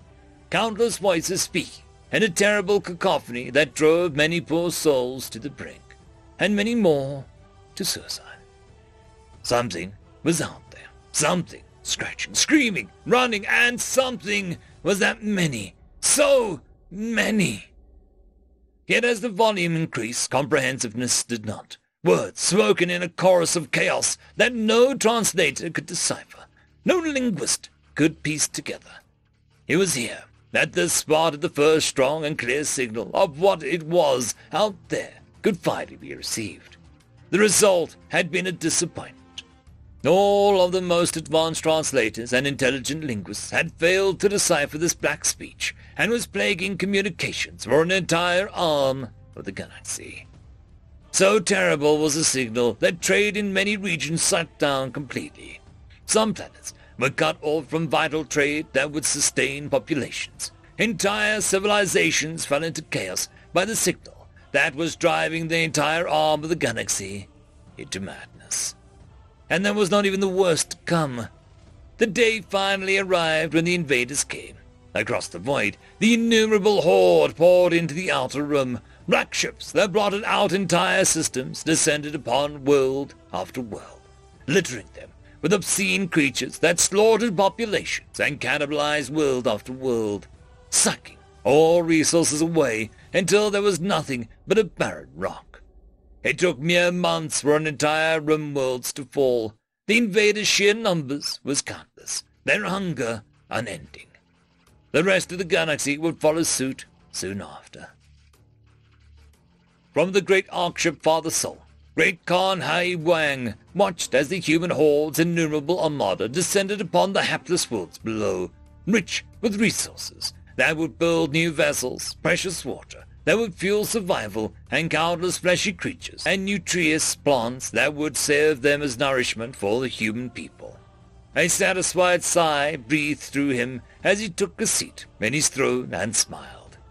The galaxy was a rich one, full of resources that would fuel the great horde's people for a millennia to come, long after they departed this galaxy in search of new feeding grounds. Humanity was growing. The countless billions of Arkships and their populations would need the resources of this galaxy, and the ones after in their wandering of the void. Whether or not cosmic storms or hostile creatures resisted, the human horde would endure. They will grow and live off the fat of every world, suckling the gifts of the universe one after another with the grandness of human efficiency, no matter what stood in their way. It was here that the human race will feast again, like the last galaxy and the one before that. End of story. 2037. Genetic Modification, written by Hope Data Adam. The workplace is crude, unsanitized, and extremely disorganized. As I walk down the hallways, following the group of galactic scientists and researchers, I see exposed wires, loose panels, and peeking into the rooms with open doors. Such sights were horrifying to me.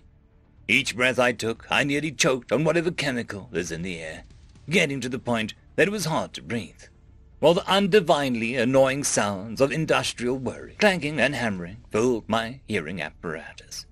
Don't the humans know one thing or two about cleanliness, aesthetics, and completion? This whole facility is a health hazard, a disaster waiting to happen, and every work done here will lead to someone's death. For the exposed piping and wires, the creaking and incomplete floor panels, it's horrendously obvious they construct this facility in haste, or perhaps do not have enough funds to afford such luxuries. If humans do not have the funds to completely check the list of workplace safety and satisfy the eyes of a design officer, then they cannot be considered as a race with unlimited financial and economical growth.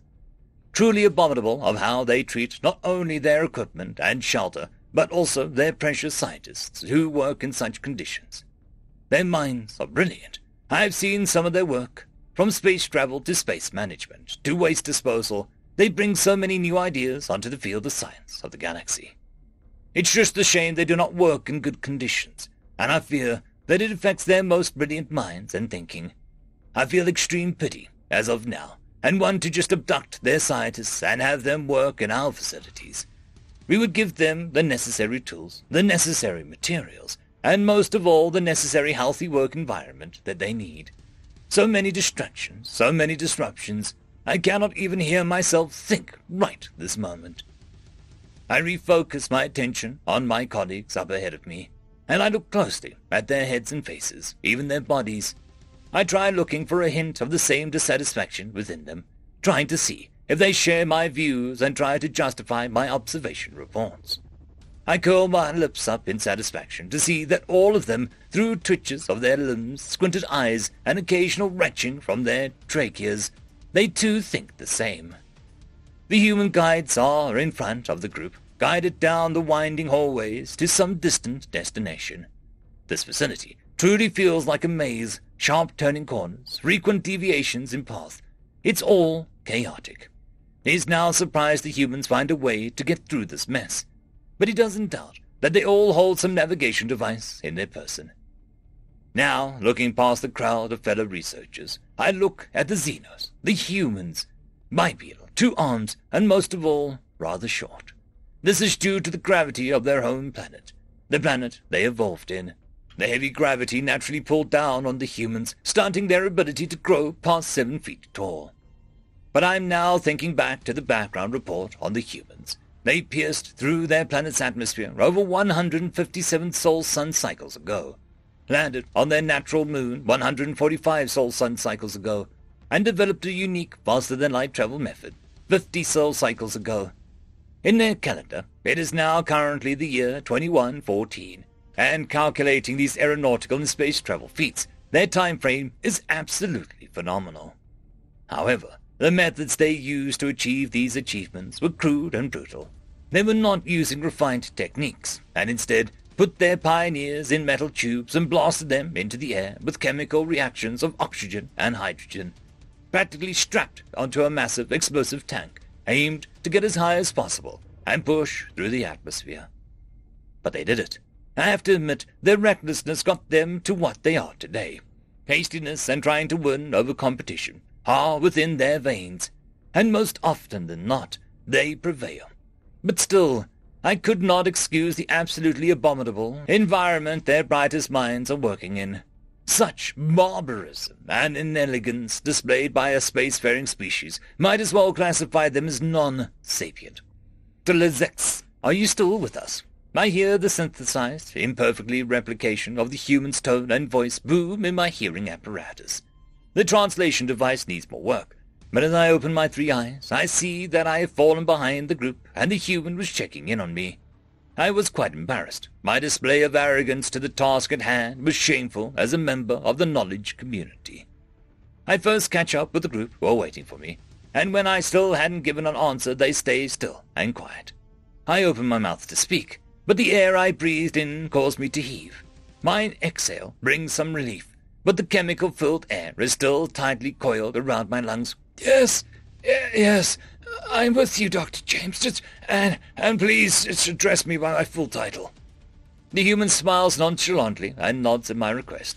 Very well, High Scientist Council Member Legionaris Darzek Molexex. My apologies for wrongly addressing you. A force of habit, you see. The human then pushes up his reading glasses and turns to continue to guide the mob of researchers and scientists. The other human scientist, his name was Dmitri? I could not remember, must have witnessed my act of choking on the air, and reassured me of the time of the arrival of their destination.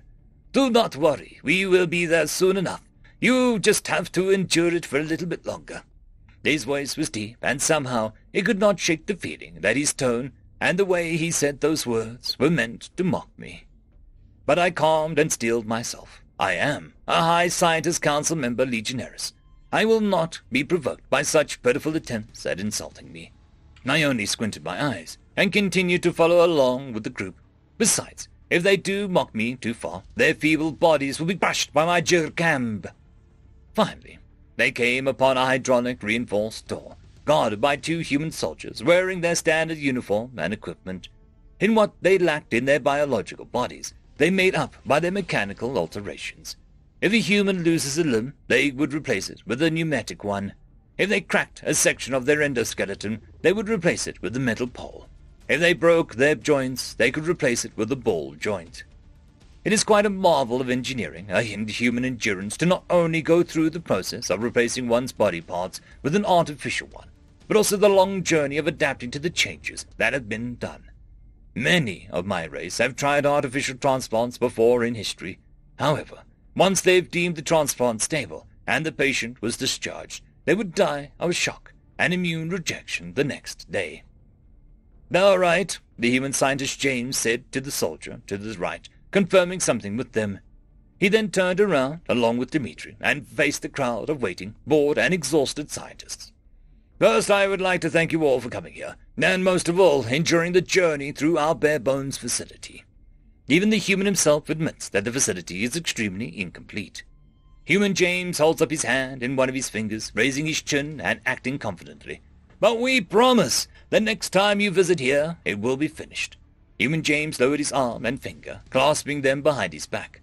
"But today's focus is not on the facility, but what houses it. Ladies, gentlemen, T.F.O.S and Panoia, today you will witness one of humanity's greatest achievements in science. We appreciate your patience, and we apologize for keeping you this secretive until now. We think the surprise and shock will be worth all of your effort coming here. So that's the reason why I was not briefed as to the reason for this invitation. It is a surprise. The only thing I was surprised by the human invention was the FTL Lagrange drive, so I'll be the judge of this one." The huge blasters begin to whir and creak, and the red bulb above it begins to flashing red, signifying their entrance. Human James turned his body, but not his head, still focused on the group. "Better strap yourselves in. This'll be a woozy." Ignoring the human strange description, the crowd of scientists, including myself, walked past the secure blast doors, and once I've stepped through, the environment completely changed. The room was sleek and complete, with no open wires, no anything. It feels like a lounge in a car-ceiling station, with the temperature and air cool, and the scenery beautiful. Adorned with vases of various plants, and spacious room is colored golden with the light blue elements in the corners. The blast doors beep, and it begins closing with the same familiar whirring. My peers are also amazed by their change of scenery, but ultimately takes a seat at the arranged armchairs in the room. The blast doors closes, and that's when I could feel the change in the air quality. The air in the room is absolutely phenomenal. Within an instant, my lungs were purged of the impurities of the incomplete facility outside, and I let out a brief sigh of relief, just like my peers. After enjoying a newfound peace for a few seconds, I sit down in one of the many armchairs. That's when I noticed the reinforced glass was in fact not a mirror, as its mirroring effects is lifted, and it gives a view of the scene beyond. A room of human scientists, with panels and dials that looked ancient, made from crude steel and polymers. But it is highly important in each of their individual roles. I witnessed human scientists James and Dmitri leave their observation room from a cleverly blended-in door on the side, and join their colleagues within the operating room. The little speakers within the room then make an audible blow of air, and it is from scientist Dmitri that has taken over the intercom system. Ahem. He clears his throat an indication that he is about to speak. "Thank you once again for the time and attention, Xenos." Dmitri crudely addresses the group of highly praised scientists. Complaints were thrown and whines echoed, but the silence themselves. A moment later, "As of today, you will be the first species of the galactic community to witness this historic event. I am obliged to tell you that this whole event is recorded for archival reasons. Please do not be alarmed." Several of the more warlike and paranoid species looked up at the corners of the observation room, trying to see the hidden recording cameras, but they came up empty-handed. "None of your reactions or evidence of witnessing this event will be released to the public without your consent, and that means from all of you." That relieves me somewhat. A verbal agreement is far from a written and signed contract, but it's a solid evidence that I can use in court if I have to sue the humans.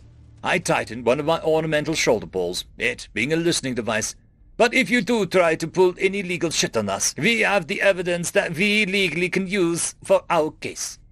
A moment later, human scientist Dimitri was removed off the intercom system within the operating room, and the sound of human scientist James comes on. My deepest apologies for my colleague's rude words. But he is right. Do not be alarmed. The recordings are only for archival reasons, and not blackmail. The much more reasonable and sober-sounding human ensured the group. The lights in the observation room were slightly dimmed, the psychological technique to focus the group's attention on the operating room. It is now time to begin the procedure. This is not an experiment, nor is it a newly made technology. This has been in the making for the past decade, and we are proud to finally reveal it to the rest of the galaxy. The group and I witness a coffin-like structure be raised at an angle in the middle of the operating room. Human scientist Dimitri and his colleagues working away on dials, valves, levers, and buttons, while James is being charismatic.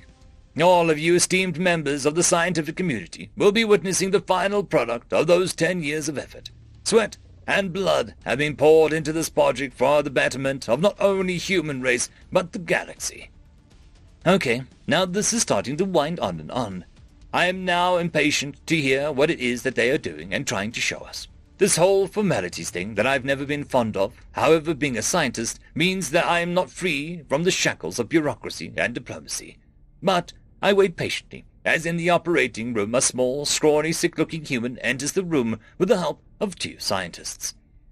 Today, we'll be witnessing the first artificial biological improvement on a human body. Impossible! Everyone within the observation room looked in interest, but most of all, surprise. This is a surprise for sure. And now I am intrigued to see how this will play out. One of my colleagues to my left have their hands trembling as they looked on at them with shock.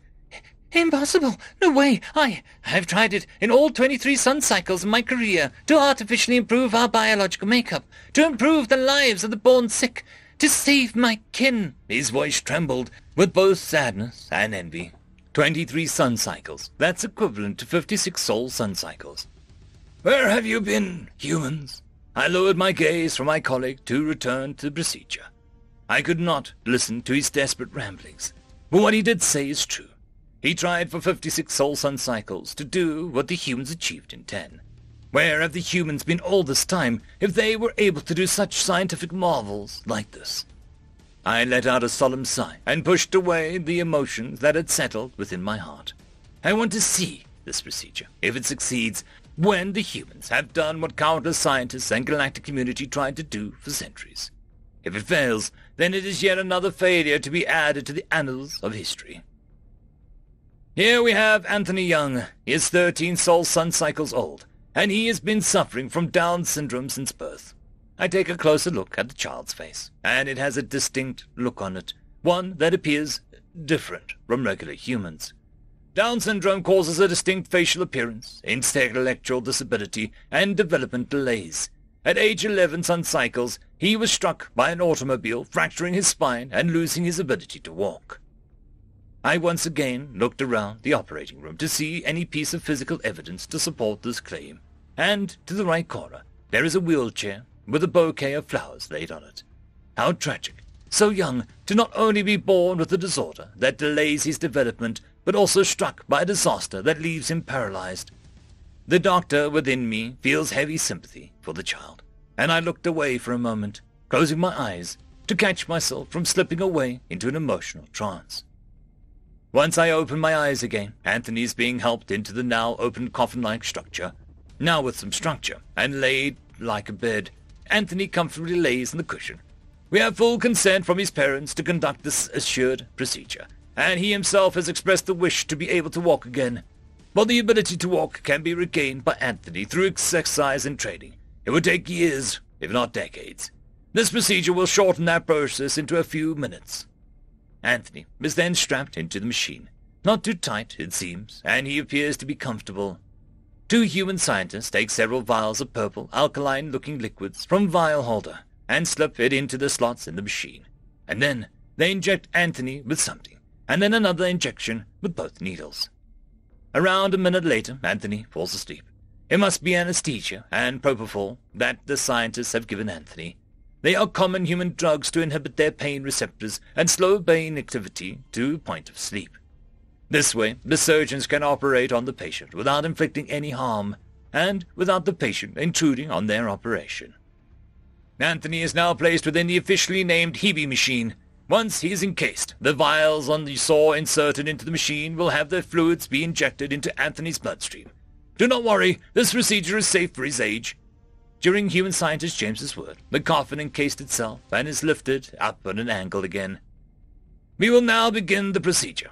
I could not sit still in my seat. I want to take a closer look, see what is happening to Anthony, and see the human scientists at work closely in their respective stations. But now, I'm stuck in the seat, within an observation room. All of a sudden, an almost pulsing light begins to emanate from the coffin. The small piece of reinforced glass on the head of the coffin gives a much clearer view of this pulse, and, like a human heart doing a tasking job, it pulses faster and harder. The light becomes brighter and brighter, and the pulsing becomes faster. The tension is extremely high. What is happening? What are these pulses? Why are they happening? What purpose do they serve in this procedure? So many questions that I cannot get answers to right away. But everyone in the group watches with intrigued, piqued eyes with the procedure. I'm at the edge of my seat, my hands holding on the armrest of the armchair, the anticipation within me growing, the excitement climbing. And then, like a shutting off of a fusion engine, the pulsing of the light fade away, and there is only silence. Dimitri, everyone can hear the human scientist James ask his colleague, perhaps concerned, perhaps ordering him. He can't be sure, because a moment later the coffin that had made so much fuss opens with a hiss. It unfolds and reveals someone unrecognizable.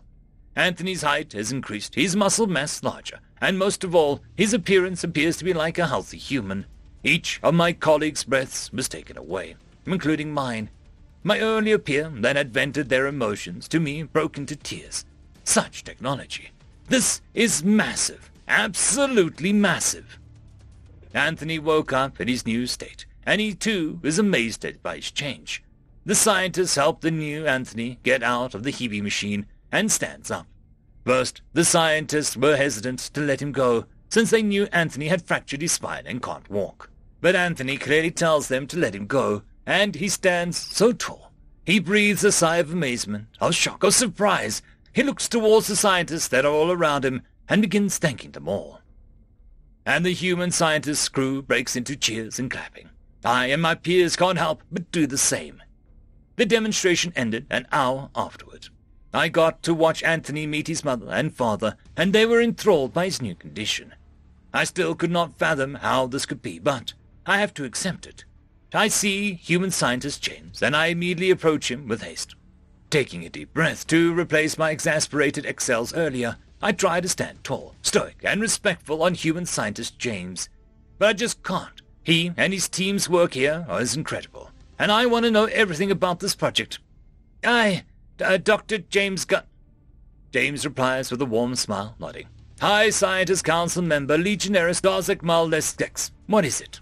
I chuckled. Even after his word-changing achievement, he still respects my wish of addressing me by my full title.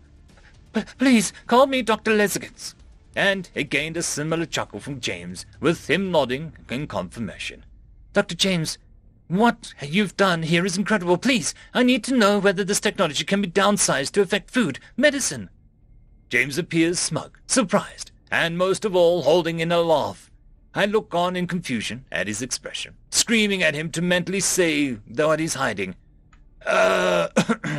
Lesix, I know that you are not aware of this, but the technology my team and I demonstrated today was an upscaled version of something humans already had. What? Yeah, we've done genetic modifications for 2 centuries now. Before, we could only do it on small things such as fruits, mice, cattle, medicine, and more. We cannot do it directly to birth the human child. What the feck? End of story. 2038. Story number 1. Bonk, written by H.S. Kantic. Bonk! I'm the Asha, High Priestess of the Eternal Light, Slayer of Gods. champion of the chosen, bearer of the true eye, mother of the shadow, the unforgiving, could not fathom what had actually happened. Not only did the primitive being didn't immediately fall to its knees in front of her, like every inferior creature with a single speck of sense would do, but as she ordered her chosen one servants to seize it so that she could add the strange creature to her collection. Its hand reached down towards the ground and seized a piece of wood that was lying on the ground and smashed it in the head of her servants. They ceased to move. She tried to make sense of what she just witnessed. Of course, no portal had ever been made to this world. The oracle had been pretty clear on how untapped the space would be. It would explain why the creature wasn't afraid of them. What didn't make sense was why it didn't crumble in awe in front of all the grace, all the beauty, all the might, and all the magic surrounding the chosen one. That thing was wearing a pelt for night's sake, while they were wearing cloth for woven dream, tailored by the tamed nightmares of the Umbral Valley themselves. Its features were so strange, too. The ears were short and round, unlike the long and thin the chosen ones were gifted, and the same could be said for the nose. But the jaw, like the shoulders, was wide and square. It definitely looked strong, but seemed oblivious to the magic emanating from her. After all, she had never met a primitive being that didn't either scream or freeze in panic. She was still under confusion when she noticed her first Zediot advance towards the primitive. Of course, while she still had many questions, and the best source for answers would be that sorry excuse of a sentient, it still deserved to die for what it did. No one could kill the chosen one and expect to live to speak about it. She calmed her mind and her heart to enjoy what she knew was coming. Her first Zediot going into action was always a wonderful show. Death followed him in every step he took, as he unsheathed these blades, the twin fangs of the primal shade. Every moment he made was enveloped in a deadly grace that he'd engraved his body with, in the hundreds of years he spent in the monastery of the Seven Way. She almost felt sorry for the poor thing. While her first Zediot could be so fast at killing that his victims were dead before being aware anything had happened, he could also do it very slowly, so that you had enough time to reconsider all the life choices that had led to that moment, and regret all of them in the process. The second option was reserved to those too stupid enough to stand in her path willingly. Yes, the poor thing would suffer an excruciating agony under the hand of the first Zediot who... Bonk! The second time in less than a minute, Asha found herself abashed by a situation that she could not grasp. This primitive, this creature, this thing dared to stand against her, and took the most precious thing she had, the father of her two daughters, one of whom had already made 2 assassination attempts against her mother. She was so proud of her, her most faithful servant, the one who always was standing by her side. And it used a piece of wood. It wasn't even a weapon. It was a branch lying on the ground, a stick. Even the clubs the trolls used had a minimum work put into it. Confusion was immediately changed into pure rage. She removed the patch that was covering her left eye and pulled out the being of pure darkness that was nested in it. Nile-Elvath, the weapon which ascended to sentience after drinking the blood of 2 primal gods. It took the shape of a dagger, and any Asha used it to slit open the palm of her hand, quenching its thirst for blood and ensuring it would obey her. Yes, her first Zediot was the one of the best warriors ever born, but she was the high priestess of the eternal night, the mother of the shadow, and she would not hold back against that thing. As she gathered the power, her surrounding shadows all started to bend in her direction, and the light of the day started to dim in the whole area. Finally, she could see the face of the primitive showing concern while looking at her.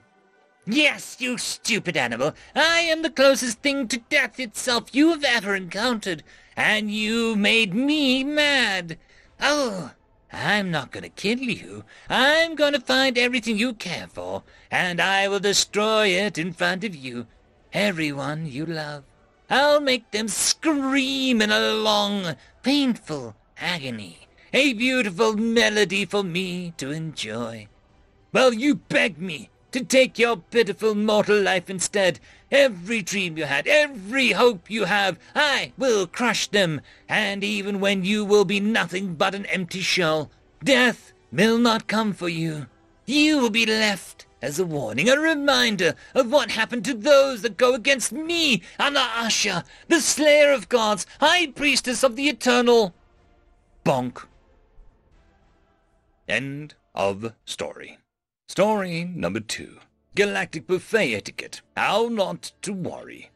Beginning playback. Title screen. Galactic Buffet Etiquette. How Not to Worry. Title screen fades to a panning view of a herbivorous buffet-style food line before settling on a human wearing black-colored shirt and slacks and a grey apron and a paper hat. My, oh my, does that look tasty. Hello, I am William Smith. You may know me from such informational films such as Prey, Not Always Harmless, and Your Poison Isn't My Poison. There is one constant in our ever-expanding galaxy, that is that any and all species require nutrition. While there are a couple species that are able to acquire their sustenance via photosynthesis, the vast majority of us require something a bit more substantial. Video switches to show an assortment of dish sizes, and everything from tiny plate with a few berries and a couple leaves to a massive bowl overflowing with various plant life. Some species only require just the minimum for their small statures and slow metabolisms for their individual meals.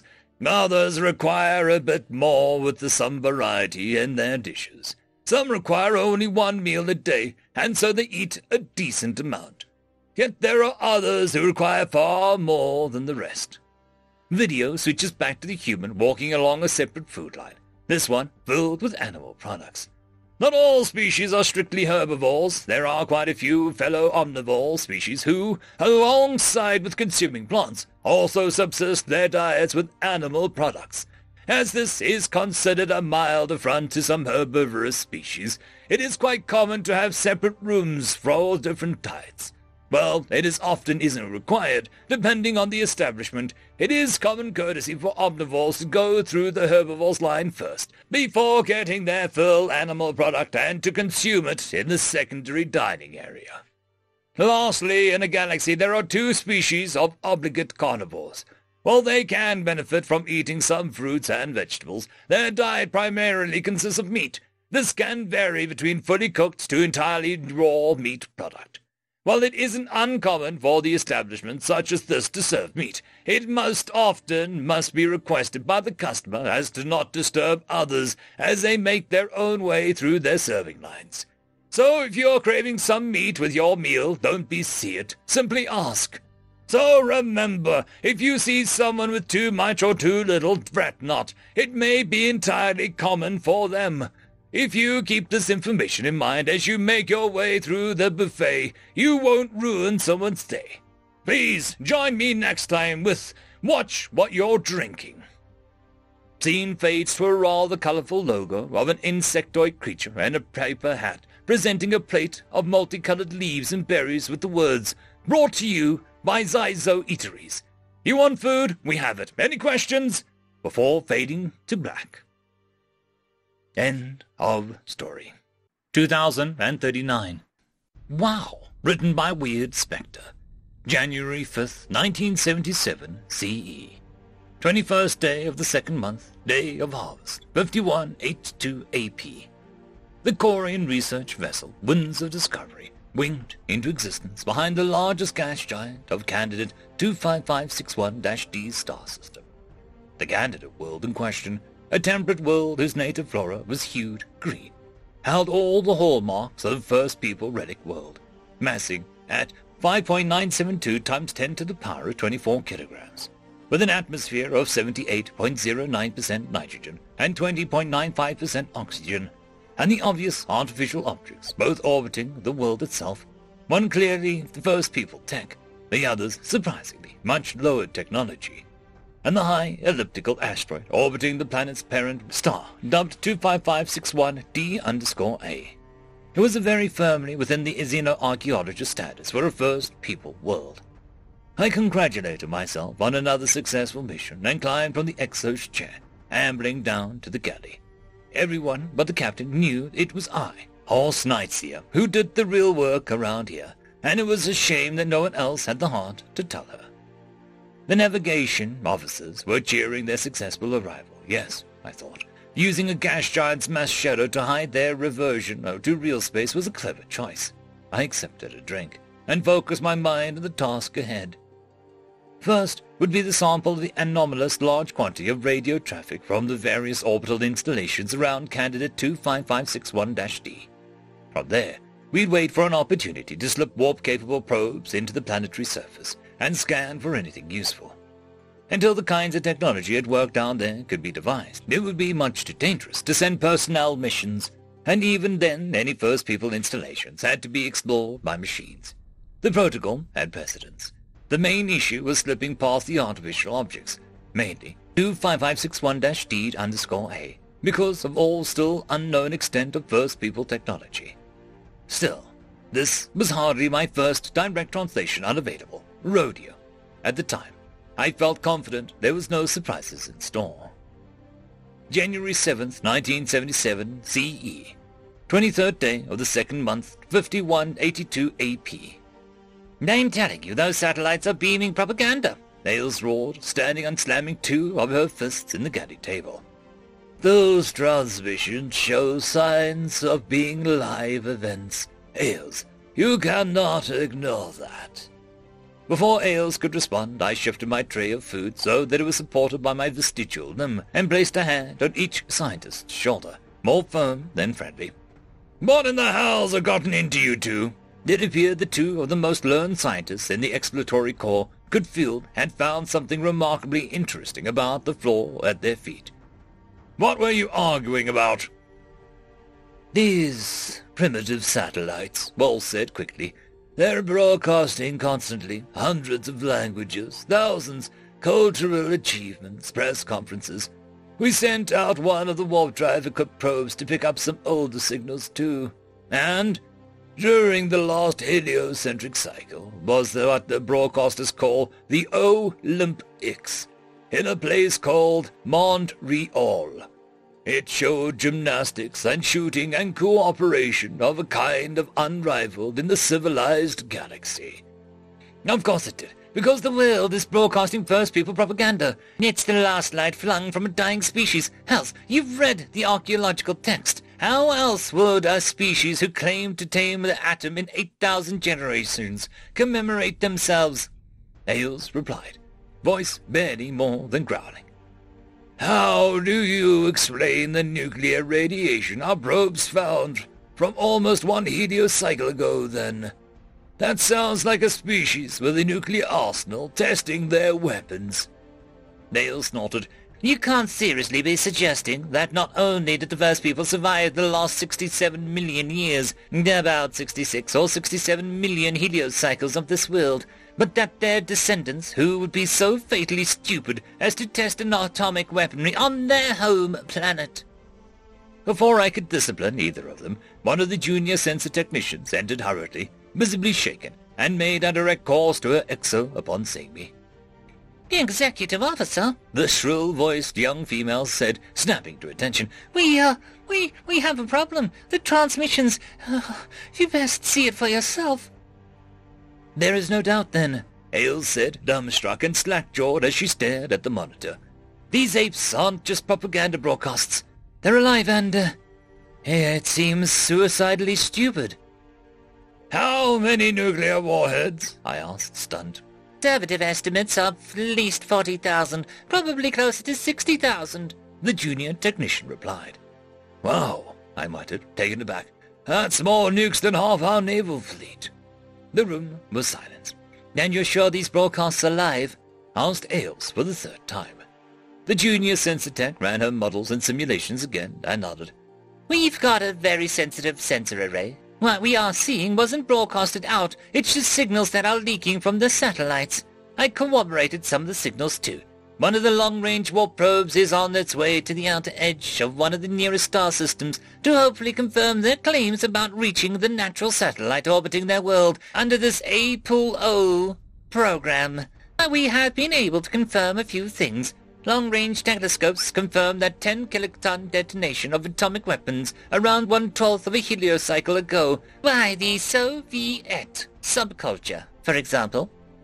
What was wrong with these apes? I asked myself. The sensor technician flashed some high-quality images of the apes and their competitions. A woman in pink clothing, surrounded by males wearing what I could only assume was formal clothing, commemorating the festival or ceremony. She must, I thought, be a head of state or a monarch of some kind. This is what I was talking about earlier, Ball said. This Olympics.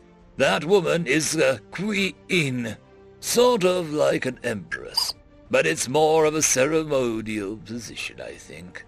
Watch their sports, watch! What followed was a completion of the best moments of the games. A man from the eastern part of the planet's Asian subcontinent performing a series of somersaults in mid-air and landing with perfect posture. Despite suffering from a broken knee, according to the doctors immediately after he collapsed, screaming in agony at the end of dismount. 5 of the Americans won the highest accolade of the events, a sort of pendant made of gold, and overcoming opponents in fisticuffs while wearing oversized red mitts. A man from one of the 2 German-E's won another gold pendant for succeeding in a sort of stylized sword fighting with what looked like a rapier made of foil. A young man set a new record in the hurdles event despite being new to the sport. The daughter of the monarch partook in the games too, riding a large cattle-brown cattle animal with 4 legs. A female one with the highest accolade in archery despite never having competed at the international level before. It isn't just me, is it? I asked. These, what do they call themselves, sensor technician? Humans, Exo. These humans are utterly and completely insane, aren't they? 3 of the 4 present nodded agreement, but Walls rested on his back leg and drew the front 2 up against his chest, surprisingly alike how these humans sat. With respect, Exo, I don't think they are. Look at the world they evolved on. A holographic image glittered into view. Candidate 25561-D, spinning on its axis as though it had decided to appear miniature and orbit the meeting's room's light fixture. Then the rotation stopped, and the image focused on the primary continent, the one which the humans called Africa, and started showing climographic data and information on the relative scarcity of resources at the time these apes first evolved to sentience. Africa, at the time of the humans' development, was hell. We would not have survived there, Exo. As it is, they only pull through by viciously competing with rival hominid species, such as what they call the, He consulted his handpad. Homo neanderthalis. I think that's how they say it. Worse, they were spread to the winds, hunter-gatherers until very recently. In evolutionary terms, being spread across the unbelievably variable conditions of their world. Then the eruption of a supervolcano thinning out their population, followed by 1 or 2 ice ages. They were taught the value of versatility. Your point? Nails asked, sounding genuinely interested rather than dismissive. We just watched a man with a broken leg perform gymnastics for no other reason than the glory of his nation. We watched 2 competitors in vastly different fields, both difficult to learn, excel, despite having spent just over 1 heliocycle learning how to partake in them, against competition who in some cases have spent their whole lives training for it. They're adaptable, too, making up whole new tactics on the fly in their more physical sports, to counteract unexpected moves by an opponent. They are also stronger than any other species we know of, save the first people, and maybe the Loti. Ailes added, thinking. Don't be stupid. The The Loti are an old wives' tale. As far as the first people, of course they're equal in strength. This planet was some kind of a re-evolution program, I suppose. The course of evolution on this world has been subtly shifted towards the first people-like outcome since the KT impactor event on this planet, 67 million years ago. But you're right, the human strength, versatility, and intelligence could be a problem, said Walls. The junior technician spoke up. It's a problem that might very well, solve itself, she said, then swallowed nervously at the looks she was getting. All I'm saying is, they might never learn of galactic life. They've got an armada's worth of nuclear weapons aimed at one another, possibly enough to wipe out their entire species, despite their higher-than-norm radiation resistance. And even if not, take a look at this. A loose timeline replaced the image of Africa, a timeline detailing the history of human society.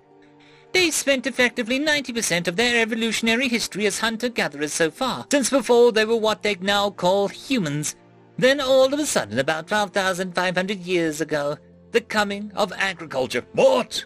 Wells asked. I shared his surprise. My understanding of archaeology and ancient history had it that we spent 24,000 years on agriculture, and then a further 8 centuries to reach the level of technology humans were at now. That it took them less than half the time to achieve the same was worrying. No, more than that. It terrified me, and still does. Well, there may have been a few novelty steam engines 2,000 years ago. It was 270 years ago that the first steam machine was used to draw water from flooded mines. And already they have an understanding of genetics, relativity, nuclear physics, chemistry, and their own psychology, I asked. Indeed. But for every advantage their exponential intelligence and versatile psychology gives them comes a corollary demerit. Our species may have been slow to develop the same industrial technologies they did, but we understood, once we started burning anthracite and other types of coal, that they would harm our atmosphere. Even if they don't class themselves with those atomic weapons, they don't even know global warming is something to be concerned about yet. I suspect they'll probably wipe themselves out within, say, half of one of their centuries.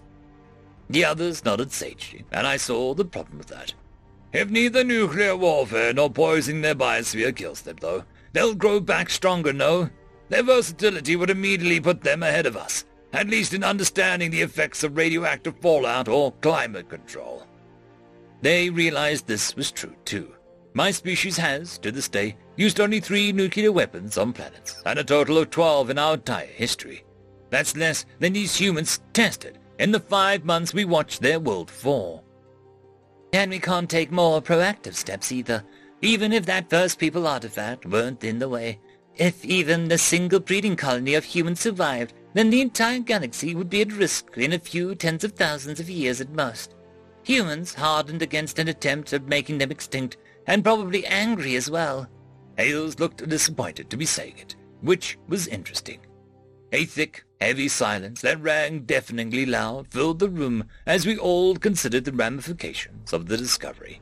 Extinguishing the human race entirely, the sort of act that they would call genocide, wouldn't be something that we'd do unless directly and willingly attacked by an existential threat, unable to be reasoned with. But even if it were an option, it might not be feasible. Just a single nuclear weapon could have slacked the Windsor discovery if we'd been discovered, and even our most heavily armored warships wouldn't have fared much better. Calling for backup, should we have been found, wasn't an option. Suddenly Walls said, "I vote we help them." All eyes were on him. They clearly don't understand the cliff edge they are swiftly approaching. They could be a great ally on the galactic stage, especially against the Ashtai aggressors. And even if not, we'd be condemning them to almost certain death if we didn't at least try to help. It is not like that we're going to wipe them out, Ailes returned. No, if we don't save them from this, are we not complacent in another kind of species-wide cleansing? Whether that's due to our acts or lack thereof. What exactly would make us better than the Ashtai? The room had a comfortable atmosphere. I don't think any of us slept well that night. I certainly didn't. April 18th, 1977, CE. First day of the 4th month, 5182 AP. In the intervening months, we bore witness to humanity. We managed to warp 2 satellites into high-orbit installations, small enough and with minimal power requirements as to be undetectable. And one rainy night, we dropped an automated probe onto a large island just off the European continent to learn more about these remarkable people. The probe's ephemerals kept it aloft, cushions of force pressing against the ground, and from it sprung a complement of drones no larger than native insects. No doubt some would be lost to birds, others to environmental hazards, but to all but the most directed examination, the machines appeared to be little more than pests. The flies infiltrated everything. Museums, religious sites, government buildings. For months we watched. We tapped diplomatic cables, decrypted radio transmissions, watched TV, and raided more than a few libraries just trying to understand. Members of my crew became experts on Christianity, Judaism, Islam, Buddhism, in Platonic dualism and Cartesian hyperbolic doubt, and Augustine's just war theory and his theodicy of problem of evil. The psychologists learned Freud's theories, and historians pored over humanity's past, all to try and figure out just what exactly was wrong with these apes. The military historians in particular were enthralled, discussing the finer points of Sun Tzu's art of war, while those who obsessed over politics of the world debated Machiavelli's views versus those of Chanakya. I think that must have been when the sleepless nights began. As a ship's executive officer, it was my duty to immerse myself in every account of mankind's warfare. But I must admit, I failed in this duty. In most cases, I could barely muster the courage to read my own subordinate synopsis of them. Some, though, I felt obliged to fully review. Caesar's victory in the Battle of Alesia was one such one. When faced with an impossible choice, that is, either attacking a numerical superior force which has a high ground, or waiting for the enemy force to run out of supplies in their encampment despite knowing full well that his enemy had sent out messengers for aid, Caesar chose to invent a third option by walling in the Vercingetorix, then constructing walls to defend his position there, and in doing so, putting out his foe's strategic advantage from under him. Not to mention his ability to hold Gallic cavalry and soldiers. This wasn't one Roman's skills, either. Don't even get me started on the Battle of Agincourt. It was again the lateral thinking that filled my nightmares. What if the enemies discover our probes? I would ask myself. Can we destroy them before they are disabled, subsumed, and harvested for their technological wealth? We'd seen how smart these apes were, after all, not only in their brazen and insane military tactics, large-scale and small. There were stories of man wielding a broadsword on the beaches of Normandy, facing down gunfire and allegedly scoring more than a few kills. But in their scientific potential, only a few years before our arrival, a scientist diagnosed a decade previously with a fatal degenerative disease had not only outlived the time that he was expected to have lived, but also revolutionized his people's understanding of black holes and their evaporation. I've often awoken in a cold sweat at the thought of some mistake, no matter how small, might have led to humanity knowing that travel faster than light is possible. If they ever learn of that great secret, I have no doubt that within 5 of their years humanity will have by far exceeded us in all metrics but age. The arguments amongst the scientific contingent continued, one faction wanting nothing more than to flee, another fearing the galaxy better off without these damned apes, and a third thinking they needed saving from their own apparent stupidity. Myself, I agreed with the first faction. The humans, it seemed, were mad, and while I had no interest in seeing harm come to any sapient species, that didn't mean that I wanted to help, per se. But I chose not to make my position known, and instead wait out the storm for some months more. August 10th, 1977 CE. 5th day of the 6th-month solstice of the sun, 5182 AP. I wish I could give this story a conclusive ending, regale you with my heroics, or find for you some deep and meaningful truth about all life that we could have learned from the humans. Instead, here is the truth. Due to causes from both within and without, our situation aboard the Winds of Discovery became untenable. From within, it was a state of the violence. One of the exterminator factions damn near killed a scientist who supported the Messianic, a word we borrowed from humanity, faction. and got herself a prestigious position of placement into the ship's recycler while still alive for it. A junior technician tried to sabotage our hyperspace drive, presumably to force our hand in contacting the apes. From without was the launch of what humans called the Voyager probes, which would soon interrogate the gas giants of candidate 25561-D star system, such as the one behind which we orbited. The Windsor Discovery would have been discovered, and with it humanity would learn of extraterrestrial life long before. I remain convinced they were ready for it. I wanted greatly to leave, to enjoy the comforts of civilization, and share half-drunken stories of the madness of the strange species we stumbled upon in the uncivilized wastes beyond the galaxy we knew and loved. But, call me sentimental, if you wish, but I felt that humanity would never be safe so long as people knew of their location.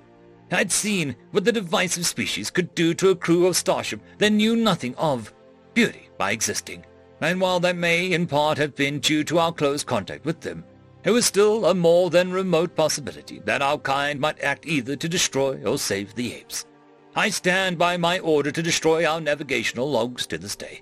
On that basis, humanity was too dangerous to be contacted, either with the unethical intent to destroy them, or with the, there is a word that they have for this. Naivety. That's what any decision to save them from themselves would have been. 5 Earth hours later, the flight drones met up with their carrier probe, which detonated 1/10 of a milligram of antimatter on board, releasing the energy of just under half a ton of TNT. In the rainy moors of northwest England, of course, much of that energy was wasted as gamma rays and pions, but still, it solved the problem. The key technologies in the probe were destroyed, and all else, its carapace and external sensors and such, were all biodegradable. Not that I had any doubt that humanity won't still match the technology level that their probe represented and exceed it within the millennium. That left us orbiting a gas giant. In 5 Earth days' time, we would vanish into hyperspace and never return to this place. So, you ask me what there is to learn from all of this, yes? How to answer that succinctly? Humanity is complicated. What little time they had to spare between advancing technology at breakneck speed was absorbed in theoretical debate and moral argument, and the totality of what my species, the Corians, produced throughout our age of enlightenment, several Earth centuries in length, is eclipsed by much of the thinking humanity did in half a century. That complexity is at once the cause and result of their survival and versatility against all odds. Their minds were mapped from early in their evolutionary development to handle abstract ideas, be that what one sound is underground might mean compared to another, or what the failings and successes of various ethical views may be. What I learned was that humans are capable of things that we call fantasy, be that landing in perfect piece of gymnastic work with a broken kneecap, or merely an act of living their lives while the nations they belong to point weapons of mass destruction at one another.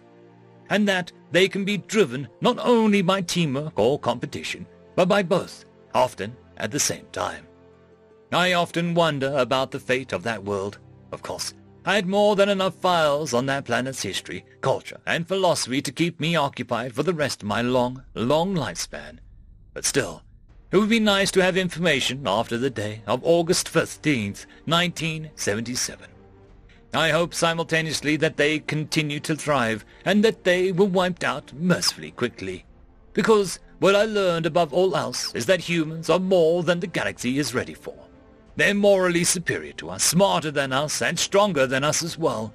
Their ideas are infectious, and I have no doubt that, had one of their finest military minds, such as Caesar or Alexander the Great, been shown the technology of modern space travel, either man would have revolutionized warfare and diplomacy irrevocably.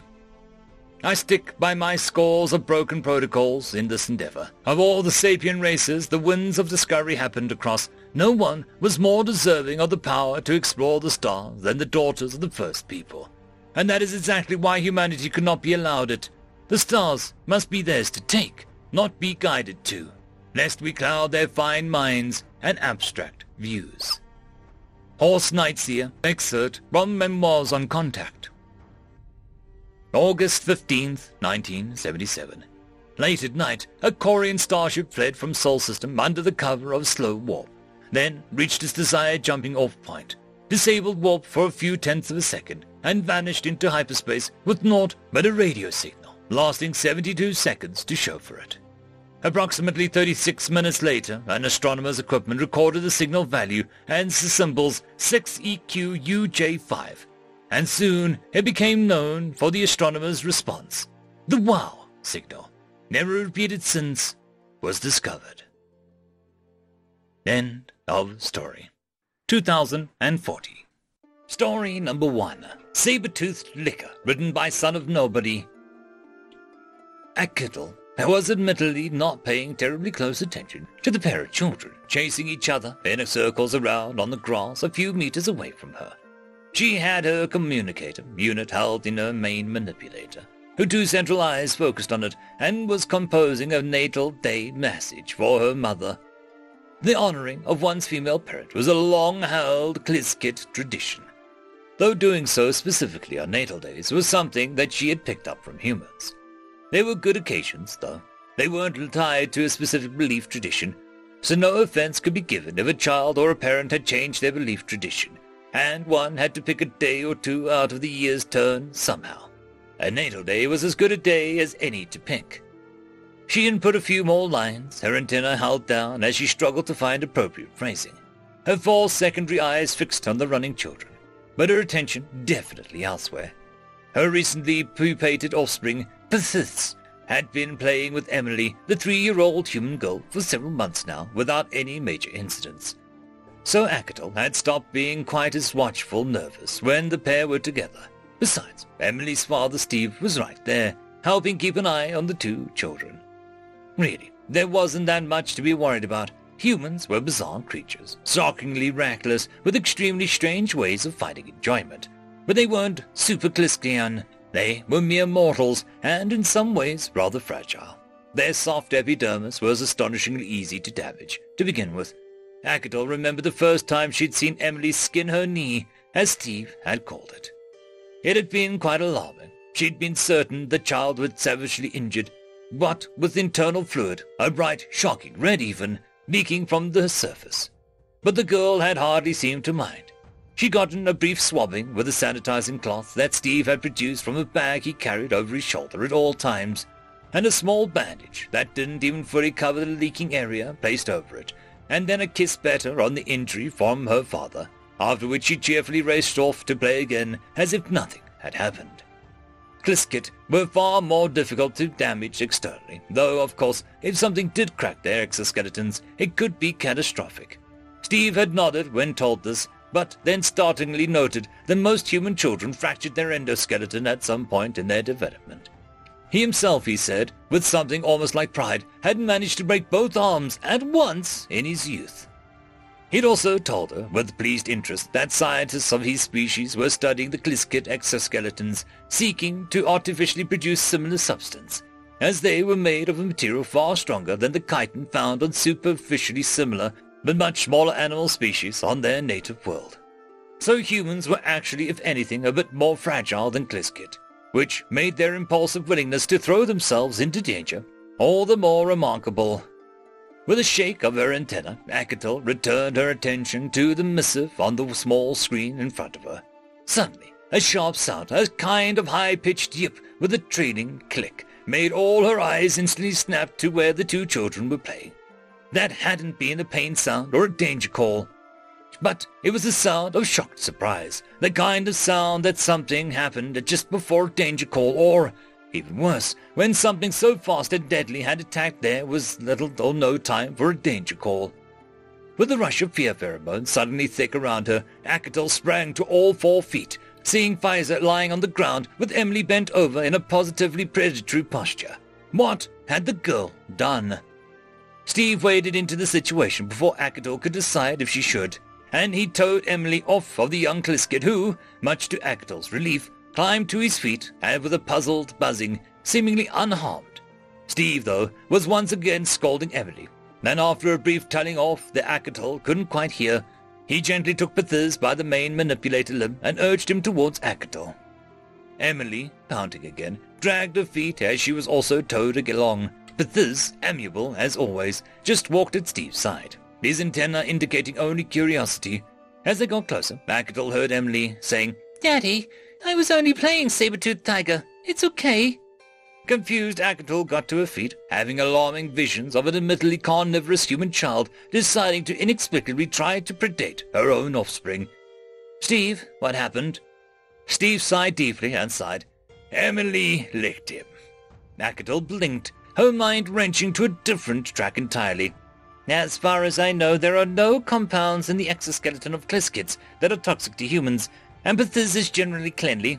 Steve chuckled and shook his head in negation. Oh no, I'm not worried about her. She licks all kinds of things, most of them much dirtier than your son. No worries there, just, well... He gave Emily a complex look, and the child looked down at her shoes, seeming chastised by it. She does lick all kinds of things, so I have no idea what else she might have licked today. And human mouths are dirty places to begin with. Akatul angled her antennae to indicate confusion. I do not think any diseases are transmittable between our species. No, but bacteria can grow anywhere. I know it probably wouldn't do him any harm, what with the handy exoskeleton he has, but I don't want him getting some kind of bacterial joint rot or something. And like I said, I have no idea what else she might have licked recently. Oh, Akatul found herself suddenly at a loss. Bacterial joint rot was actually a thing that could happen, especially if one had been engaged in activities that might leave microabrasions around the joints, like, say, being chased and pounced on by a human child. But now she was very much at a loss about what to do next. Taking Bethis to a doctor just for getting licked by a little girl seemed absurd. Steve apparently correctly interpreted her baffled set of Akatul antennae, because he began rummaging around his bag while saying, "It's fine. I think I know what to do. Just, how are Kliskit with the application of alcohols? Externally, not internally." Akatul found herself flicking her antenna upwards in something close to laughter, contemplating the complete and total insanity of the phrase externally and not internally with regards to alcohols, and said, "It'll do him no harm applied externally." "I'll just sanitize the lick then, and all's well." Steve bared his teeth in a gesture Akatul recognized as meant to reassure, and set about opening a little packet with a sanitary wipe in it. "Thank you," said Akatul, sitting back down on the bench and pondering how in the galaxy a species that spent its development years licking everything even survived. Once again, she found herself thinking that humans were very strange indeed. End of story. Story number 2, Unexpected Help, written by T.F.O.S. Our species has always been proud of our aerial capabilities. We are born with wings and learn at an early age how to use them. But there is a period when our younglings have just hatched but still haven't learned to master flight, when they are vulnerable. This is usually the time when the serpent people, our sworn enemy, make their attacks. Apparently, they find our younglings' flesh a delicacy. Disgusting creatures they are. One day when I came home from food gathering trip, I found our oldest child outside our home, on the ground, out in the open, exposed, and in the distance I could see that one of the serpent people was heading our way. Our youngling was too heavy for us to lift, but wasn't strong enough to be able to take flight by himself. We felt panic slowly rising.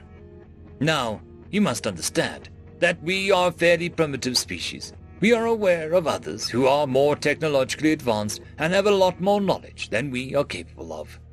These species are usually not very interested in us, but random exceptions have been known to occur. Therefore, we were very surprised and very happy when a four-legged creature came walking in on its hind legs as they usually do, with a curious expression on its face. We assumed our panic-stricken chatting had caught its attention, and when it saw our youngling on the ground, the alien carefully went down on all fours, cupped the front feet, weird, I know, gently around our son, and slowly lifted him up to our nest. We thanked the creature with all our hearts. We realized that we don't understand our language, but we hoped body language and sincerity would do the translation for us. I'm not sure I'd understood. It bared its teeth in a threatening manner, but on the other hand, it went back on its hind legs and walked away. So maybe we misinterpreted the assumed threat display. We are, after all, talking about an alien and technologically advanced species.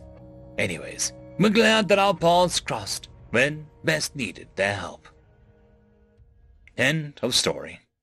2041, The Lonely Cosplayer, written by Lane Meller. Carlos was fidgeting as he perched on the edge of a rough coverlet of his small bed, tracing one edge of the 80s-tastic geometric designs that it featured. His new boots were digging into his lower claws, and the fabric he'd picked was itchy wherever his sweat touched it. So basically, all of the places he wanted to itch in public, at least. Fecking cosplay. Why did he do this to himself again? He finger-combed his hair back, grateful that his new cut would mitigate most of the halberd hair he used would otherwise suffer. Plus, it matched the character. The things he did to look authentic, but still, he did look good.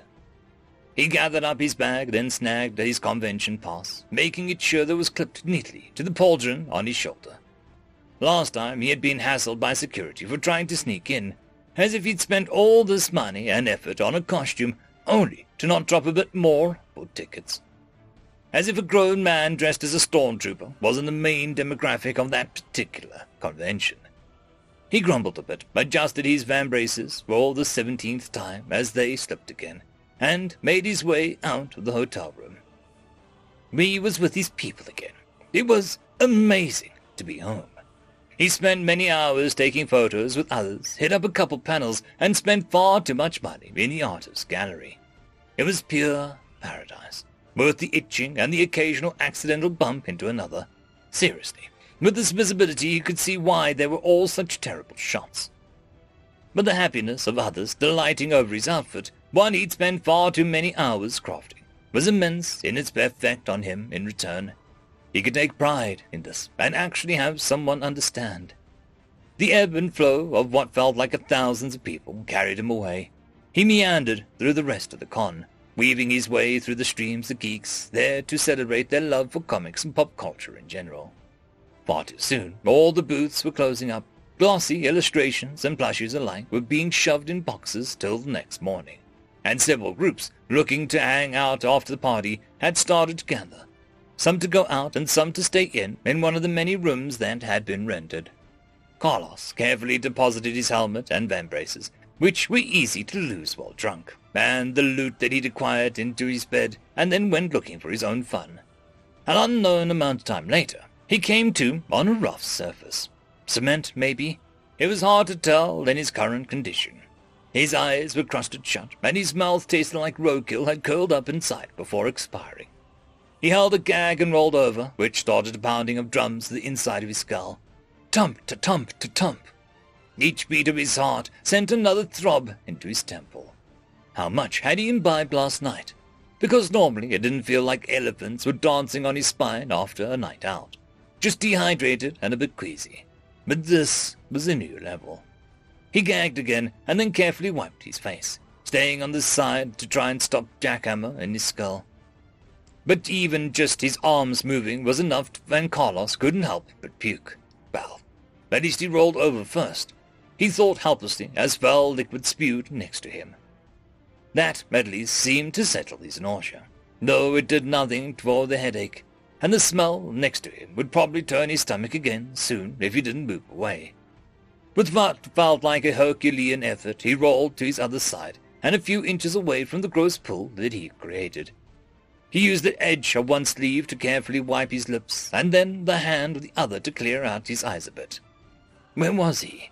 The world around him slowly became more visible, although it was dark enough that he couldn't discern that much.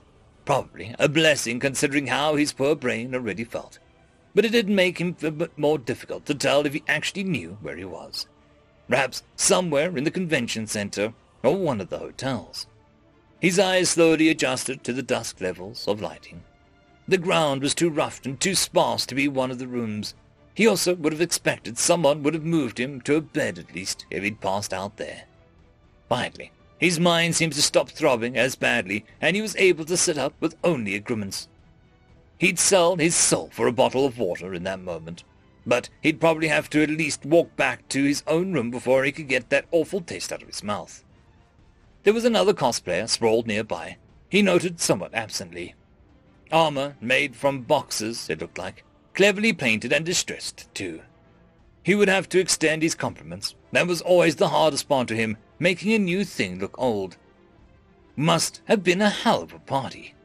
He scooched himself to the wall, wincing as he heard his plastic shawls scraping along the floor. He really didn't want to repaint those. After more than a few moments resting against the wall, he managed to stumble upwards, onto unsteady toes. First order of business was to check on the other guy. He had not moved at all, but it was also hard to tell anything at all outside of the crates that were strapped to his body. He grabbed one's shoulder and shook it gently. "Please, don't be dead. Don't be dead. Don't be dead." He chanted to himself urgently as he kept slowly trying to wake the other man. A pained groan was met with a near shout of relief from the stormtrooper, although it was cut forth from Carlos, was reminded how much his head still ached. "Hey, buddy, can you hear me? Are you hurt anywhere? Or just really hungover? Should I take off your helmet?" He blabbered out questions one after the other. No one wants to puke in their bucket. Jak så fragmögliga spåren qual do veld. A strange gibberish emerged from the general direction of the helmet that he was examining. "Dude, I don't know what your fandom is, let alone whatever language that comes with it. You can be out of character," he says in irritation. He did not need this right now, and he reached for the helmet. He was met with a weak attempt to block him, but he batted arms away easily, definitely hungover then. He caught the latches, and the other cosplayer went practically feral, now screaming in the same gibberish as before. Carlos let him drop. Wrestling this weirdo was obviously a waste of his time. He ran one hand through his freshly shorn fuzz on his fur, and he scowled down. "Fine! Keep your stupid helmet on. I'm getting out of here then," he snarled back, turning around quickly, almost losing his balance in the process. His stomach dropped in protest, but he pushed forward gamely. The long haul was completely unfamiliar to his eyes. Well, crap. He tested his phone. No service. He needed to get outside before his GPS kicked in. Soon he found a large door on the far side, which he pried open. It was heavy, but manageable. The man in the armor was staring at him as he did so. Disconcerting, but still also manageable. Carlos finally cracked it enough to slip through, and watched with alarm as the armor guy started shambling in his direction. Great! Just what he needed right now, a tag-along of dubious quality. He pressed forward quickly, pulling his cell from the hidden pocket of his hip once more. No bars, of course. He scowled, which made his headache flare up again from his tightened skin around his forehead. He was getting too old for the drunken binges. Possibly. Maybe. He just would not be telling his spouse about this when he made it home tomorrow. Ugh. He was already going to catch crap for the scrapes to his lower armor. Dell was not above petty mocking when he'd done something stupid. Qual zoom qual quack. The boxy man behind him was speaking in gibberish again. Small wheel sickly. "Stop following me. I already have a hangover. I don't need this. What I need is an entire jug of orange juice and possibly an entire bottle of ibuprofen and some eggs or something." He snarked back, trying to urge his legs to move faster so he could ditch the other cosplayer. "And maybe a new brain, too." He was just rounding the first corner and past another oddly squat door when he paused. Confusion. Something was not correct, because it did not compute. That was a window, which should show him the outside. That was not what outside looked like for a normal hotel, or anywhere on Earth, really. He scurried to the long stretch of transparent wall, one hand pressed against the cold surface. Unlike glass or plastic, it seemed to hold the chill like a rock crystal did. Outside floated an orb, a massive, swirling, glowing planet. Specks of green overwhelmed by blue and turquoise, and splashes of white and grey that reminded him vividly of pictures of clouds from space. But the continents were all wrong, not to mention the black ring that also seemed to loop the whole thing like some sort of cosmic necklace. He didn't know how long he stayed frozen, both in mind and body. As he watched the spaceships, his mind screeched dock in and away from the rotating platform that consumed part of the globe. Something brushed his shoulder. Then one long rectangular finger poked him in the ribs. He spun around, face pale, as he glared again at the... Well, was he actually a cosplayer? Because this was space. Oh my God, are you an alien or waiter? Am I the alien? Carlos pondered for a moment before the creature jabbed him again. Qual zoom letba. The thing yelled again. "I don't understand you," he screeched back, and then muttered, "Why am I fucking bothering? Can't understand me anyway." He stopped the third jab in the tender part of his upper rib cage in between the plates of his plastic breastplate. He wouldn't generally consider himself a violent man, but he would not stand for such blatant disrespect for his person. He grabbed one boxy arm and pushed. The thing crumpled like a house of cards. Well, that was not exactly the fight that he'd been expecting. "Oh God, oh shit," he breathed out, as the universe seemed to pause around him in his panic. Carlos rushed forward, putting the same squarish arm towards him, only for it to pop off. He'd killed him and dismembered him. But underneath was more armor. This was a turquoise blue, with bits of shiny chrome infused, like pinstriping along the sides. Calloused hands traced the line of the metal arm. This was super cool looking. Why was Box Guy hiding this? He reached for the latch on the side of his helmet. They revealed another helmet. What sort of crazy Scooby-Doo level shenanigans was this? He felt around for another latch, but couldn't find one and gave up, leaving the cosplay, alien, robot, thing on the ground. He decided to keep going, leaving the strange metal being behind him. Carlos felt guilty, but what else was he supposed to do? Carry around a guy with 2 sets of armor who couldn't speak English, who was actively poking you? Not happening. He kept walking, trying to keep his footsteps quiet, but the plastic bits of his fake shoe caps, as well as the bits of plastic scraping against each other, did not lend itself to stealth. It physically hurt to do, but he started to shed bits of homemade costume, stashing them against one of the many long windows. He kept his front and back chest pieces secured, down to just the flight suit, his shoes and 2 largest pieces of plastic armor. It did make a lot less noise, which eased the lump in his throat a bit at how much time and effort he'd just abandoned on the floor. But it wouldn't help him any if he was dead. Carlos came to another doorway, inset into the side of the sloping hallway he'd been making his way down for many long minutes. He couldn't even see the box guy anymore. He had to pry this one open as well. The metal shrill with its protest against such abuse as it let an unholy noise. All of the doors in whatever ship he was in were broken or something. He held his breath, waiting for someone to come investigate, but he heard nothing. So he slipped through. The inside reminded him vaguely of a server room that he'd seen while working IT in years past, although much more futuristic looking. More of the clear non-plastic showed twists and rubber and metal underneath his feet. He poked one of the screens. It came to life, spitting what looked like some kind of sort of code to him as he scrolled through. He kept poking, hoping that he wasn't dumping the fuel system or something. A few more minutes of investigation yielded nothing further. The language barrier was just too big, and the program too foreign to even try and fake his way through. He moved on, pushing into yet another door past the rows of wires, and away from the bank of windows set before, hopefully towards the belly of the ship. He had a lot of questions, and still no plausible way to get answers. This time the door parted easily, and he pushed into yet another hall. This one was lined with even more doors, each one on separate color.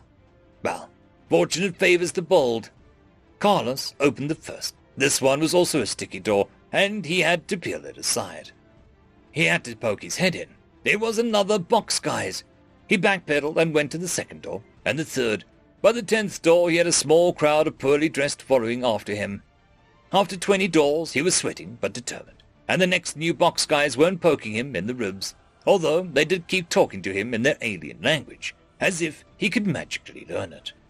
Carlos had finally run out of doors and patience. The box aliens did not seem to be fans of personal space at all, pressed up against him and then each other, with a strange, discordant language buzzing between them. They were still acting like ducklings when he made his way back to the hallways with windows, so he turned back and led them to the original boxman that he'd accidentally de-armed. Once they were clustered around the fallen companion, distracted, Carlos took off again. He passed a pile of white and orange armor he'd shed again, and then back to the room full of computers. He scurried past when he noticed several of the box aliens poking around. He was sick of them following him everywhere, so best to keep going. He came to another door, and this one opened with his whisper of a touch. He took a few paces into the new room. High ceiling spread out across what looked like a living room. Oh, feck, more aliens, and they seemed even less friendly than the armored guys from earlier. An ear-splitting noise speared through his brain. The hairs on the back of his arms stood on end as the eerie screech of an alarm echoed through the halls and inside his skull. Then, almost as one, the trio of new aliens leveled gun-shaped objects in Carlos's direction. They were remarkably human-looking, although the towering height and the 3 digits in each hand still made it immediately obvious that they were not. He dove forward and rolled, skidding against the burgundy carpet, narrowly missing a strange energy burst that came from the muzzles of the weapons. Purple slashes spoiled the edge of his vision as they fired again. He rolled again. The burns later were going to be epic. They fired a 3rd time, no longer quite as in sync, but it didn't matter. He had been cornered.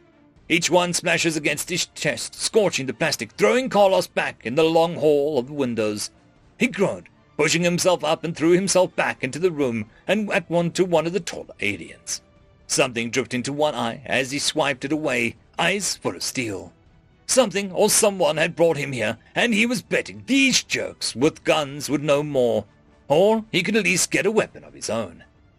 He landed on the first one, wrenching one wrist back with a snap, snatching the sleek grey laser gun into his other hand. Just like laser tag, right?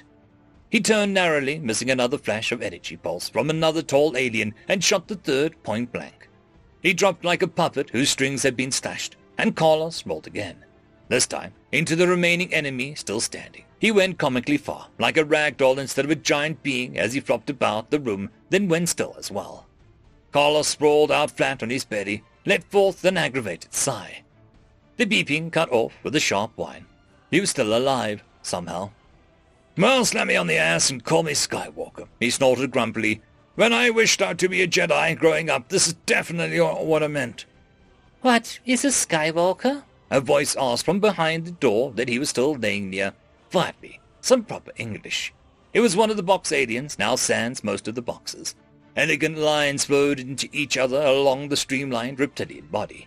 Candy apple red, long snout, and long tail made overlapping plates.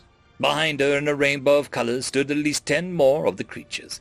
Other than hue, the some slight variations, they all seemed remarkably similar. Well, guess they really were crappy cosplayers. It's a famous line of the Jedi. They roam the galaxy and help those in need," he replied automatically, as if he didn't have bigger problems to ask about. "They have laser swords and perform daring feats in battle." He pressed one palm to his wet forehead. "Then it is a great honor to meet a Jedi of the sky," they said. "I am Shah 95, he, her, leader of the Gorlians. You have freed us. How can we ever repay you?" "Well, first off, explain where I am, and how you're suddenly speaking English. What would have been a lot more helpful an hour or so ago," he retorted, although it was half-hearted at best. "And where Earth is, because I only paid for 4 days of parking, and I'm not paying extra fees just because an alien has a stormtrooper fetish." Everything on his body ached, even as he quipped. What he really needed was a gallon of water to chug, and a shower, and a nap. "I shall answer all of that I can. Won't you explain what exactly a stormtrooper is?" Carlos closed his eyes and leaned back and went on to explain his favorite film franchise of all time. End of story. 2042. Caught in 4K. Written by I Am the Hype T.F.O.S. "Nah, so you finally caught Mickey. Looks like he took a piece of you with him along with the rest of your mates though, huh? Can't fault you for it. Even we had trouble finding him when he found a good place to nest. Now, judging from what I heard, I'm thinking Nick took out 3 of you with his sidearm before you got him. You definitely made mincemeat out of the last 5 of you pieces of bird crap. You get an ear for the sound of buckshot impacting flesh after hearing it enough times. And I know Nicky cleared out the rest of you. But you want to know the truth. I am glad one of you feckers made it back." Captain Herman Reed, age 50, sat in his cell with his arms behind his head, a total ease in front of his captor, an avian whose once vibrant green feathers were now smeared with dirt and blood. Its arm hung limply at its side, a gaping wound in the shoulder from a sniper's rifle, rendering the limb useless. "But defection, I care what you think, you damned ape. Your comrades died fighting while you surrendered with firing a shot like a coward. I guess the fabled courage of human soldiers we're all told about was just more of your propaganda to avoid getting into fights you couldn't win." Strix practically squawked out an enraged response due to frustration and pain. which nearly sent Reed into a laughing fit. The avian couldn't decide whether the human, complete lack of reaction to the deaths of men that he'd supposedly served for years with, was an incredibly good bluff, or the man was a psychopath, and he wasn't sure which one was more unnerving. You still don't get it, do you? Even after you didn't manage to catch my boys off guard when the shuttle touched down and they booked it into the forest. It's almost like, and please let me know if this is too much for that bird brain of yours to handle, we knew that what your plan was. My team is damn good, but even in our heyday, taking out a squad of almost triple our numbers wouldn't have been easy if we got blindsided like that. And seeing as I'm sitting here, going grey, my pals are dead, and you managed to crawl back here, this clearly isn't our heyday. The expression on Reed's face was full of contempt, but not the kind usually flavored with anger or malice. No, this look clearly told Strix that about the human thought of how he was stupid. Impossible. No one could have known our plans. We made sure there were no leaks before the operation.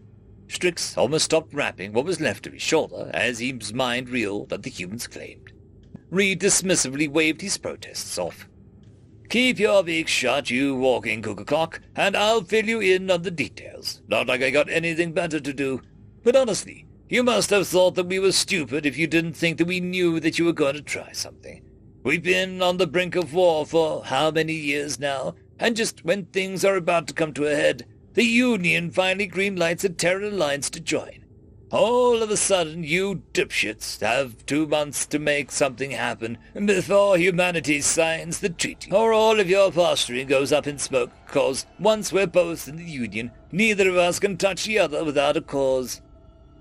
Strix's already large eyes widened as the human perfectly laid out his people's stance, but he remained silent. It was still possible that he was bluffing. After all, it wouldn't take too much thought to make that kind of assumption with the bad blood between their races. No outbursts this time.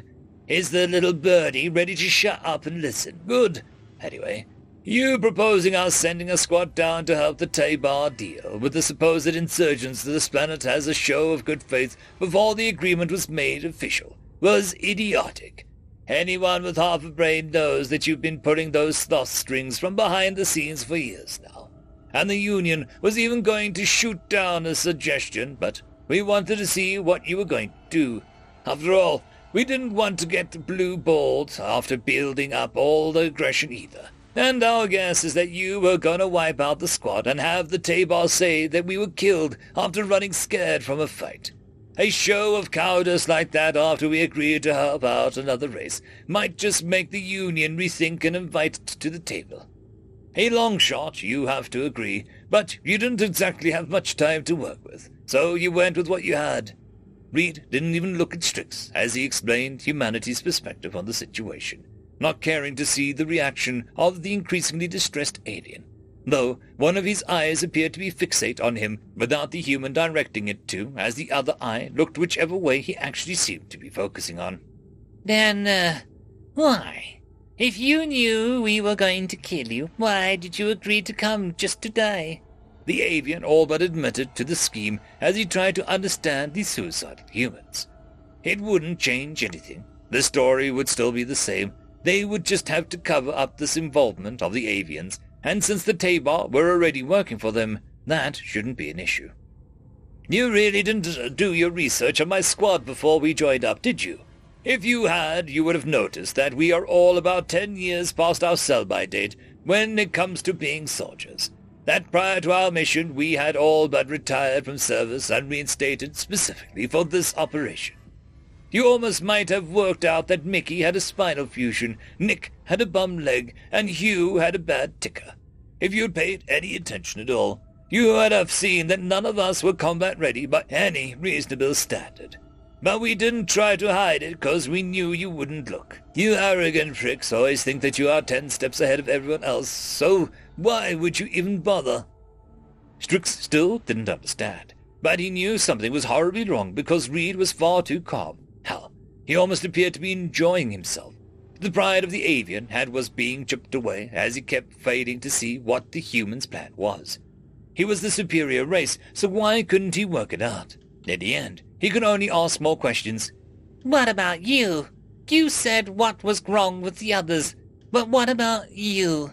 Eye cancer. Well, more like just cancer now. Once it hits stage 4 and spreads everywhere, there isn't exactly a point in saying what type it is anymore. I should be wasting away in a hospital bed right now, but the military pumped me full of all kinds of drugs to stave off the symptoms for this job. It's gonna kill me in about 4 hours, but I'll take a heart attack over cancer any day of the week. Part of me wishes that they hadn't needed to remove my eye so that I could see the look of defeat in your feather face better. But if they hadn't, the tech guys wouldn't have been able to hook me up with the replacement. You see, usually guys like me wear a patch or get a glass eye, but this puppy is real special. It has got a camera in it and live streaming footage back to HQ.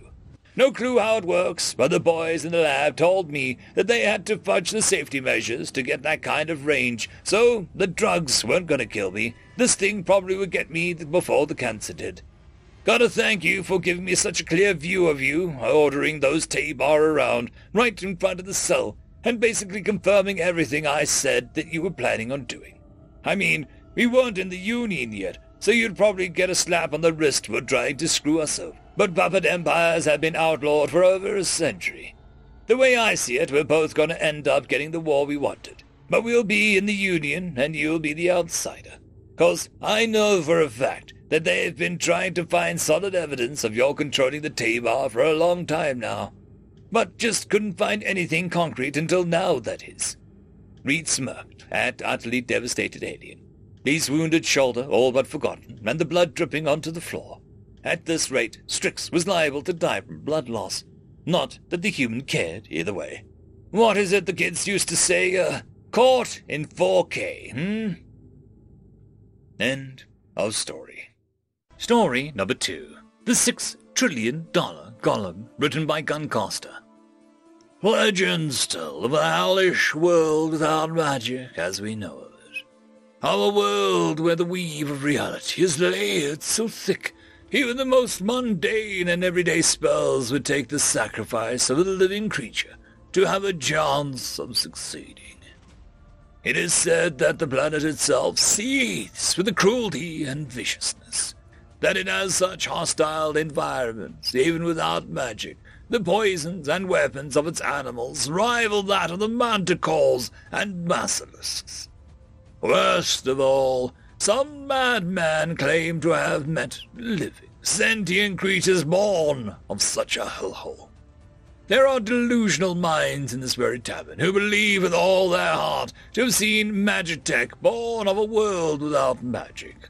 Magitech, fueled by the fundamental forces of creation, barbarically crude and yet almost elegant in their simplicity. These stories are all absurd, certainly, but you know as well as myself that the incident was too solid for the gin. That thing moved through the vacuum of the Eighth with the grace of a star dragon and the violent speed of a comet. Yet the Magistars would claim it to be a mere gin.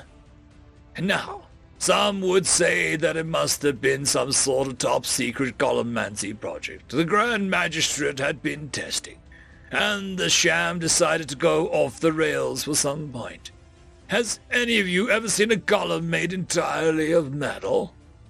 More importantly, have you ever seen a golem move at such speeds, maneuver with such grace, beyond anything a mortal, nay, a sword saint could ever accomplish? Have you ever seen a golem made of metal, or with what seemed to be a gigantic unicorn horn upon its head? I didn't think so. It didn't smell right anyway. It was like the abominable thing siphoned the free-floating mana right up. I could see it with my third eye, just a trail of emptiness wherever it flew. I don't know what's worse, the fact that there are creatures born of a world without magic, that they wrote that golem's name on his forehead, or that they named it Gundam. End of story. 2043. The Day I Met Crime, written by Marco 2021st. There are a lot of weird things lurking out in the dark of the void. Entities most of us decided could not exist long before we learned better. Creatures that embodied primal fears, emotions, even philosophies. No one made them. They are timeless. We, humanity, might have acknowledged them subconsciously, but to us they were mostly elements of myth or fiction. Doesn't mean that they didn't stalk the stars, indifferent to our perception of their existence. Just means that we didn't know they were real until we met one. Humanity, oddly enough, is actually in the majority on that score. Still, some species sought their unfathomable natures, calling them to their worlds with prayer and devotion that resonated across vast distances. The kindlin, for example, believed so strongly in the concept of their wood-named Sonder that the embodiment of the realization appeared before them before they even left dirt. Its effect on their society was profound, molding the kindlin into the most potent empaths in the galaxy. A blessing and a curse, if you ask me, but that is a whole different story. When Dad first told me about them, the entities, I never thought that I would meet one being to represent nature in all the galaxy. There isn't a sane human alive who expects to actually meet something like persistence, creativity, or life. But as life once said to me, expecting what I'll bring is just a waste of time. Met that one too, by the way. Time is way more laid back than anyone gives it credit for. All told, though, I had known I was gambling with crime. I might have just folded instead of going all in. Warwick's world, or as crime liked to call it, home. I thought that I knew what I was getting myself into when I landed on this rock with little more than a hungry belly and a quick eye for an easy mark. After completing primary, I elected to bounce around the cluster. I mostly did what I had to make a living, but occasionally I indulged in something honest. Before you get any funny ideas, I wasn't out here with some sob story behind me. I liked my family just fine, and they lived nice, long, happy lives. I just was bored to tears living on follicles. Yes, that is the planet's name, and no, the humans there didn't pick it. We just can't pronounce the real name, and that is the closest equivalent that we could find in the translators. Warwick's world, on the other hand, was more to my speed. Something was always happening there. When I touched down and smelled that heady mix of garbage, ship fuel, and whatever that weird crap is they pump into the atmo to keep the weather stable, I knew that I was going to like it here.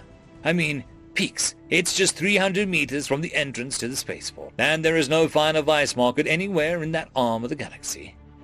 If there is any planet that makes you learn the ins and outs of its underbelly, it's Warwick's. I was lucky to have bounced around a bit before landing here. If I'd gone there straight from follicles, I might have run home with my tail between my legs. Fortunately, I think for me, that home was 4 years and 9 planets back by the time I landed. Suffice to say, I spent a good few months getting myself settled. First on the docket was a place to crash, and after a rather excellent distraction, I secured a place above the bar and peaks. I'd call it a little steal, but that would imply that my name isn't listed on the documentation for residence, and I dare anyone to prove it's not. After that, it was getting myself a line of steady income, which was easy, given that I lived above a bar. Running booze isn't glamorous, but it is a pretty secure job. You also hear a lot of gossip which can be turned into profit if you are in the right establishment. Kit Grew's, my bar, was absolutely the right establishment. So by the time the local yearly Hawker tournament came around, I was flush with spending money. For those of you who have not set foot on a planet like Warwick's, Hawker is an old-school kind of card game blown out of proportion to match the size of the galaxy. Every round of pots, the table changes decks and rules. As players get eliminated, the decks and rules change more often. By the time you're down to 2 players at the table, you'll switch decks and rules every 2 hands. You have to know a lot of card games and a lot of rules to be good at Hawker. I consider myself a fair hand at the game. There are some sets out there that a human can't play well with, like the ultraviolet deck from the Shothan. Can't even see the damn card values, let alone know if I'm holding a can-win. Or the digitized barcoded codes of the Zucks. Incomprehensible. The way you play those hands is to read the player. The longer you force a game to go, the more you learn. And I can set me a mean game of Hawker, hours on end. Not everyone is cut out for it, but the best players find a way. I took a week off from booze running and joined the tournament for the fun of it. These things usually take long to play out. The perfect amount of time for a vacation that might make me money, even if I got knocked out early. I could still bet on the table outcomes to make some extra credits. Hell, that's how I won the pink slip from my grav bike. Now, I might be pretty good at the game, but I was no pro. When I found myself at one of the semi-final tables, I was surprised as anyone else. Sure, it wasn't uncommon for a human to make it as far as I had, but it was weird for someone as young as I was. You mostly see an old gambler sitting in that chair, not a prodigy such as myself. I'm kidding. Back then, the only person who didn't see me as a naive kid was me. I knew I might be in over my head, but there was no way that I was going to just back out. Backing out might have been the smart move for my skill, but I wouldn't be where I am now if I played it smart. No. Instead, I threw myself into the game with the recklessness of my youth. The table looked innocuous enough, 10 beings looking at secure 5 spots for the final table. Sitting with me were 2 kindlin, who are excellent gamblers given what their people can do. Their gambling claim to fame, so to speak, is their fractal thinking patterns. A Shothan, not so different from us mentally, just see different light spectrums. 3 Zleks, computer intelligences that print themselves organic bodies for some reason, and a Tig, a horrifying 4-meter-tall insect thing that haunt my dreams, but are perfectly nice folk. The last player at the table was, of course, you've guessed it by now, crime. Entities don't usually have fixed forms, but over the ages, most have picked the form that they like to inhabit, when they aren't thinking to look like anything else. For the consumption of the galaxy at large, that tends to be something archetypal. For example, believe it or not, time actually does like looking like a clock and swirling winds of sand that act as manipulators. It even sets alarms for itself on itself and has to shut itself off. I told you it was laid back. Crime is not like most of its compatriots. Crime doesn't inhabit some abstract shape or a difficult perceived void cloud thing like despair. Crime looks exactly like the rest of us. On proper racial homeworlds, it joins the ranks of that race, indistinguishable from any of the other members of that species. On Warwick's world, however, it cuts loose. It relaxes into a form it enjoys most. And I don't know if I'm proud or ashamed to say that it chooses to become one of us, a human. Before you think crime is putting some kind of cheap trick, appearing to be whatever race its observer happens to be, let me assure you, crime doesn't do that. It's not deception or illusion. Crime's relaxed form just so happens to be a plain-looking everyday human guy. Fit, just the beginnings of grey at the temples and flashing a lopsided grin. Traveling between planets or relaxing on Warwick. It looks human. So I hope you'll forgive me as I tell my little tale, and if I refer to it as a hymn. I've only stuck to the practice thus far out as respect for the other entities. Not all of them have understand the concept of gender. Crime, on the other hand, he'll yell at you if you call him it, even though it's true. When we finally got to business playing Hawker, I was damn near giddy. If I got knocked out during this round, I would still leave the table with double the spending money that I put in. If I somehow won past the final table, I might as well quit my job for a year and leave somewhere fancier than Crashpad. I mean, it was never going to happen, but one could hope for it all the same. The game started rather well. The 3 Zleks competed against one another early, considering each other were the only real rivals at the table. The Kindlen slowly played things while they learned what they could from the table's emotional patterns. The Tig had to struggle a bit with decks that they didn't know, but the Shothan and I managed to keep our chips balanced against the real threat. Crime. Crime is an amazing hawker, and I'm not just the reason you might guess. Crime doesn't enjoy cheating at games when he's playing on Warwick's. It all boils down to the reason why Crime calls Warwick's world home. The planet doesn't have much in the way of laws. Only few things are actually criminal. The things that are tend to be treaded into the territory of other entities. Homicide, for example, is illegal at the galaxy all over. But you have to really piss Crime off to get him to step on murder's toes. To that end, Crime doesn't have to embody himself in any real way while living here. And when Crime is being himself, he just so happens to be the best damn player on the planet. It's what happens when you have a literal lifetimes to master a game that gets new deck every other century. There are decks in there that only Crime has ever seen, because the races that introduced it are gone. I'd call it unfair, but like I said, on Warwick's world, crime hates to cheat. The rest of us, on the other hand, were not so noble.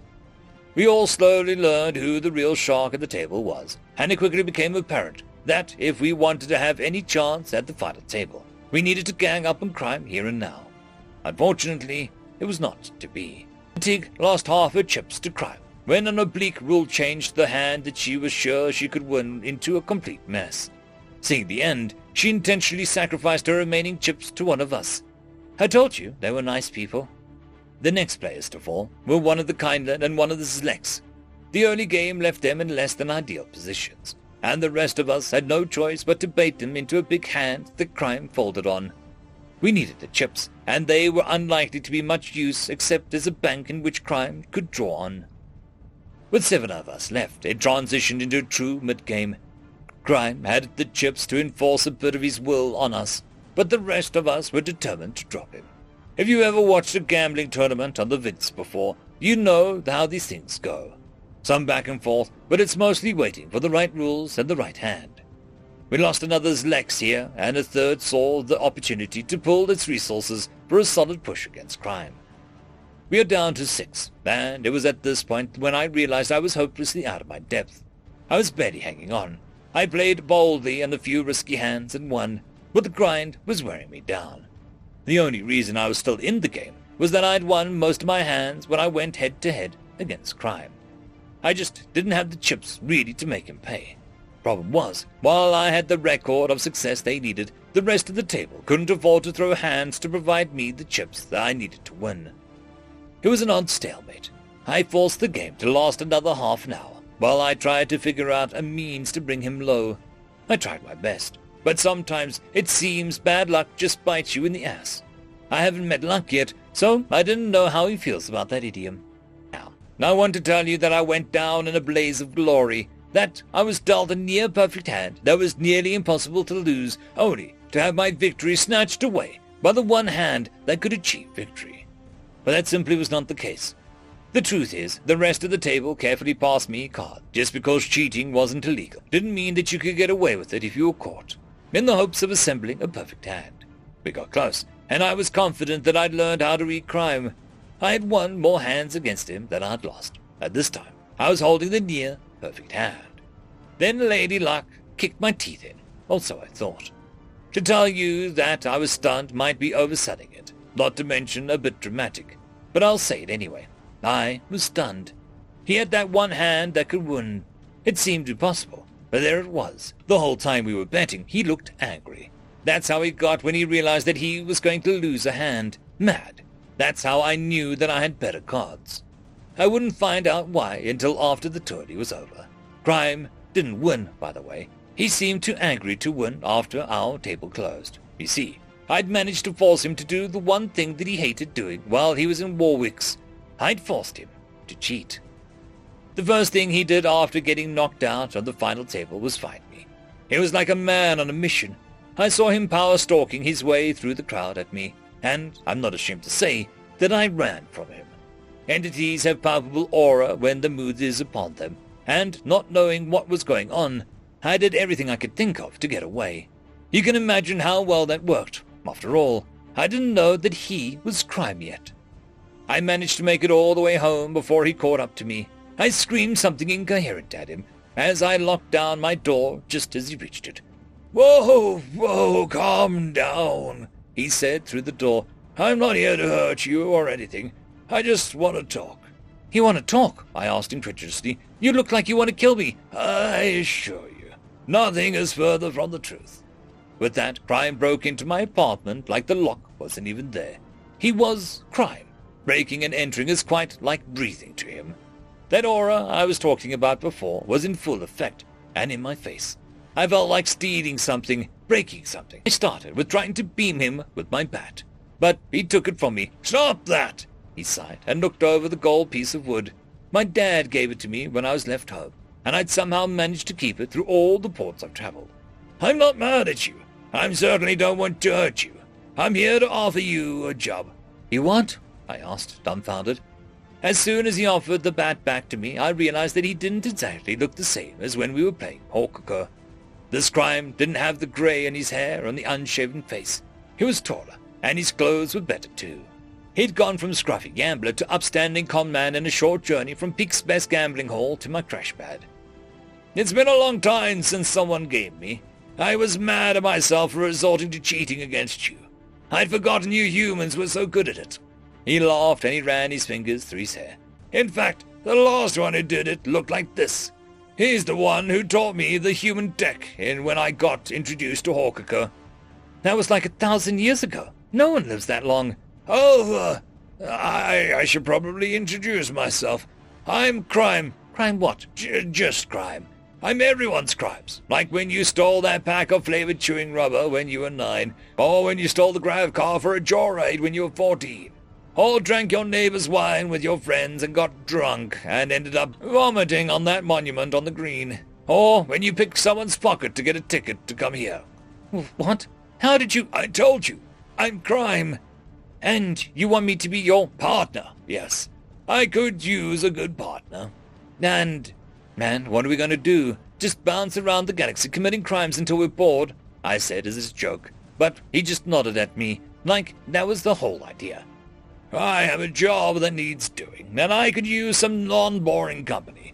You humans are just the best. So fluid on what counts as criminal and what doesn't. I haven't had one as a partner since Joquith Warwick declined to continue and passed away. Wait, Warwick?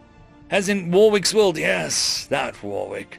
He bought this planet with the money he made working with me. It was the stuff of legend. Joquith Warwick appeared out of nowhere and bought a whole terraformed world for himself. What was normally the domain of governments, instead a private citizen swooped in and bought the planet. And here stood someone who claimed to have enabled that. Everyone who came to this world knew the story, and had even heard rumors about how he did it. And it all boiled down to one word: crime. You ever have one of those moments where everything hinges on a single decision? The kind of choice that changes everything for you no matter what you pick. This one was mine. Can you guess what I said? I'll give you 3 tries, and the first 2 don't count. Just kidding. What would you say to someone when you're still trying to wrap your head around the idea that an entity is offering you a job? Answer: you say the first thing that pops into your head. You've got to be fucking kidding me. Crime laughed it off, and before I knew it, I was asking a million questions. In the end, though, it all came down to 2 words: the decision. So, what do you say? Partners? He held out his hand. Feck yeah, I agreed, taking his hand. I may be sitting in a jail cell right now, but I still think that it was the best decision I ever made. I'm not going to be here long. It's a crime to break people out of prison on this world, you know. End of story. I'd quickly like to thank the T5 channel members and patrons: Caspar Arnholtz, Cam Maxwell, Lord Azrakal, Dragzoon WRE, Holly Sister, Ambrose Cattell, and Quantum Wednesday. Thank you very much.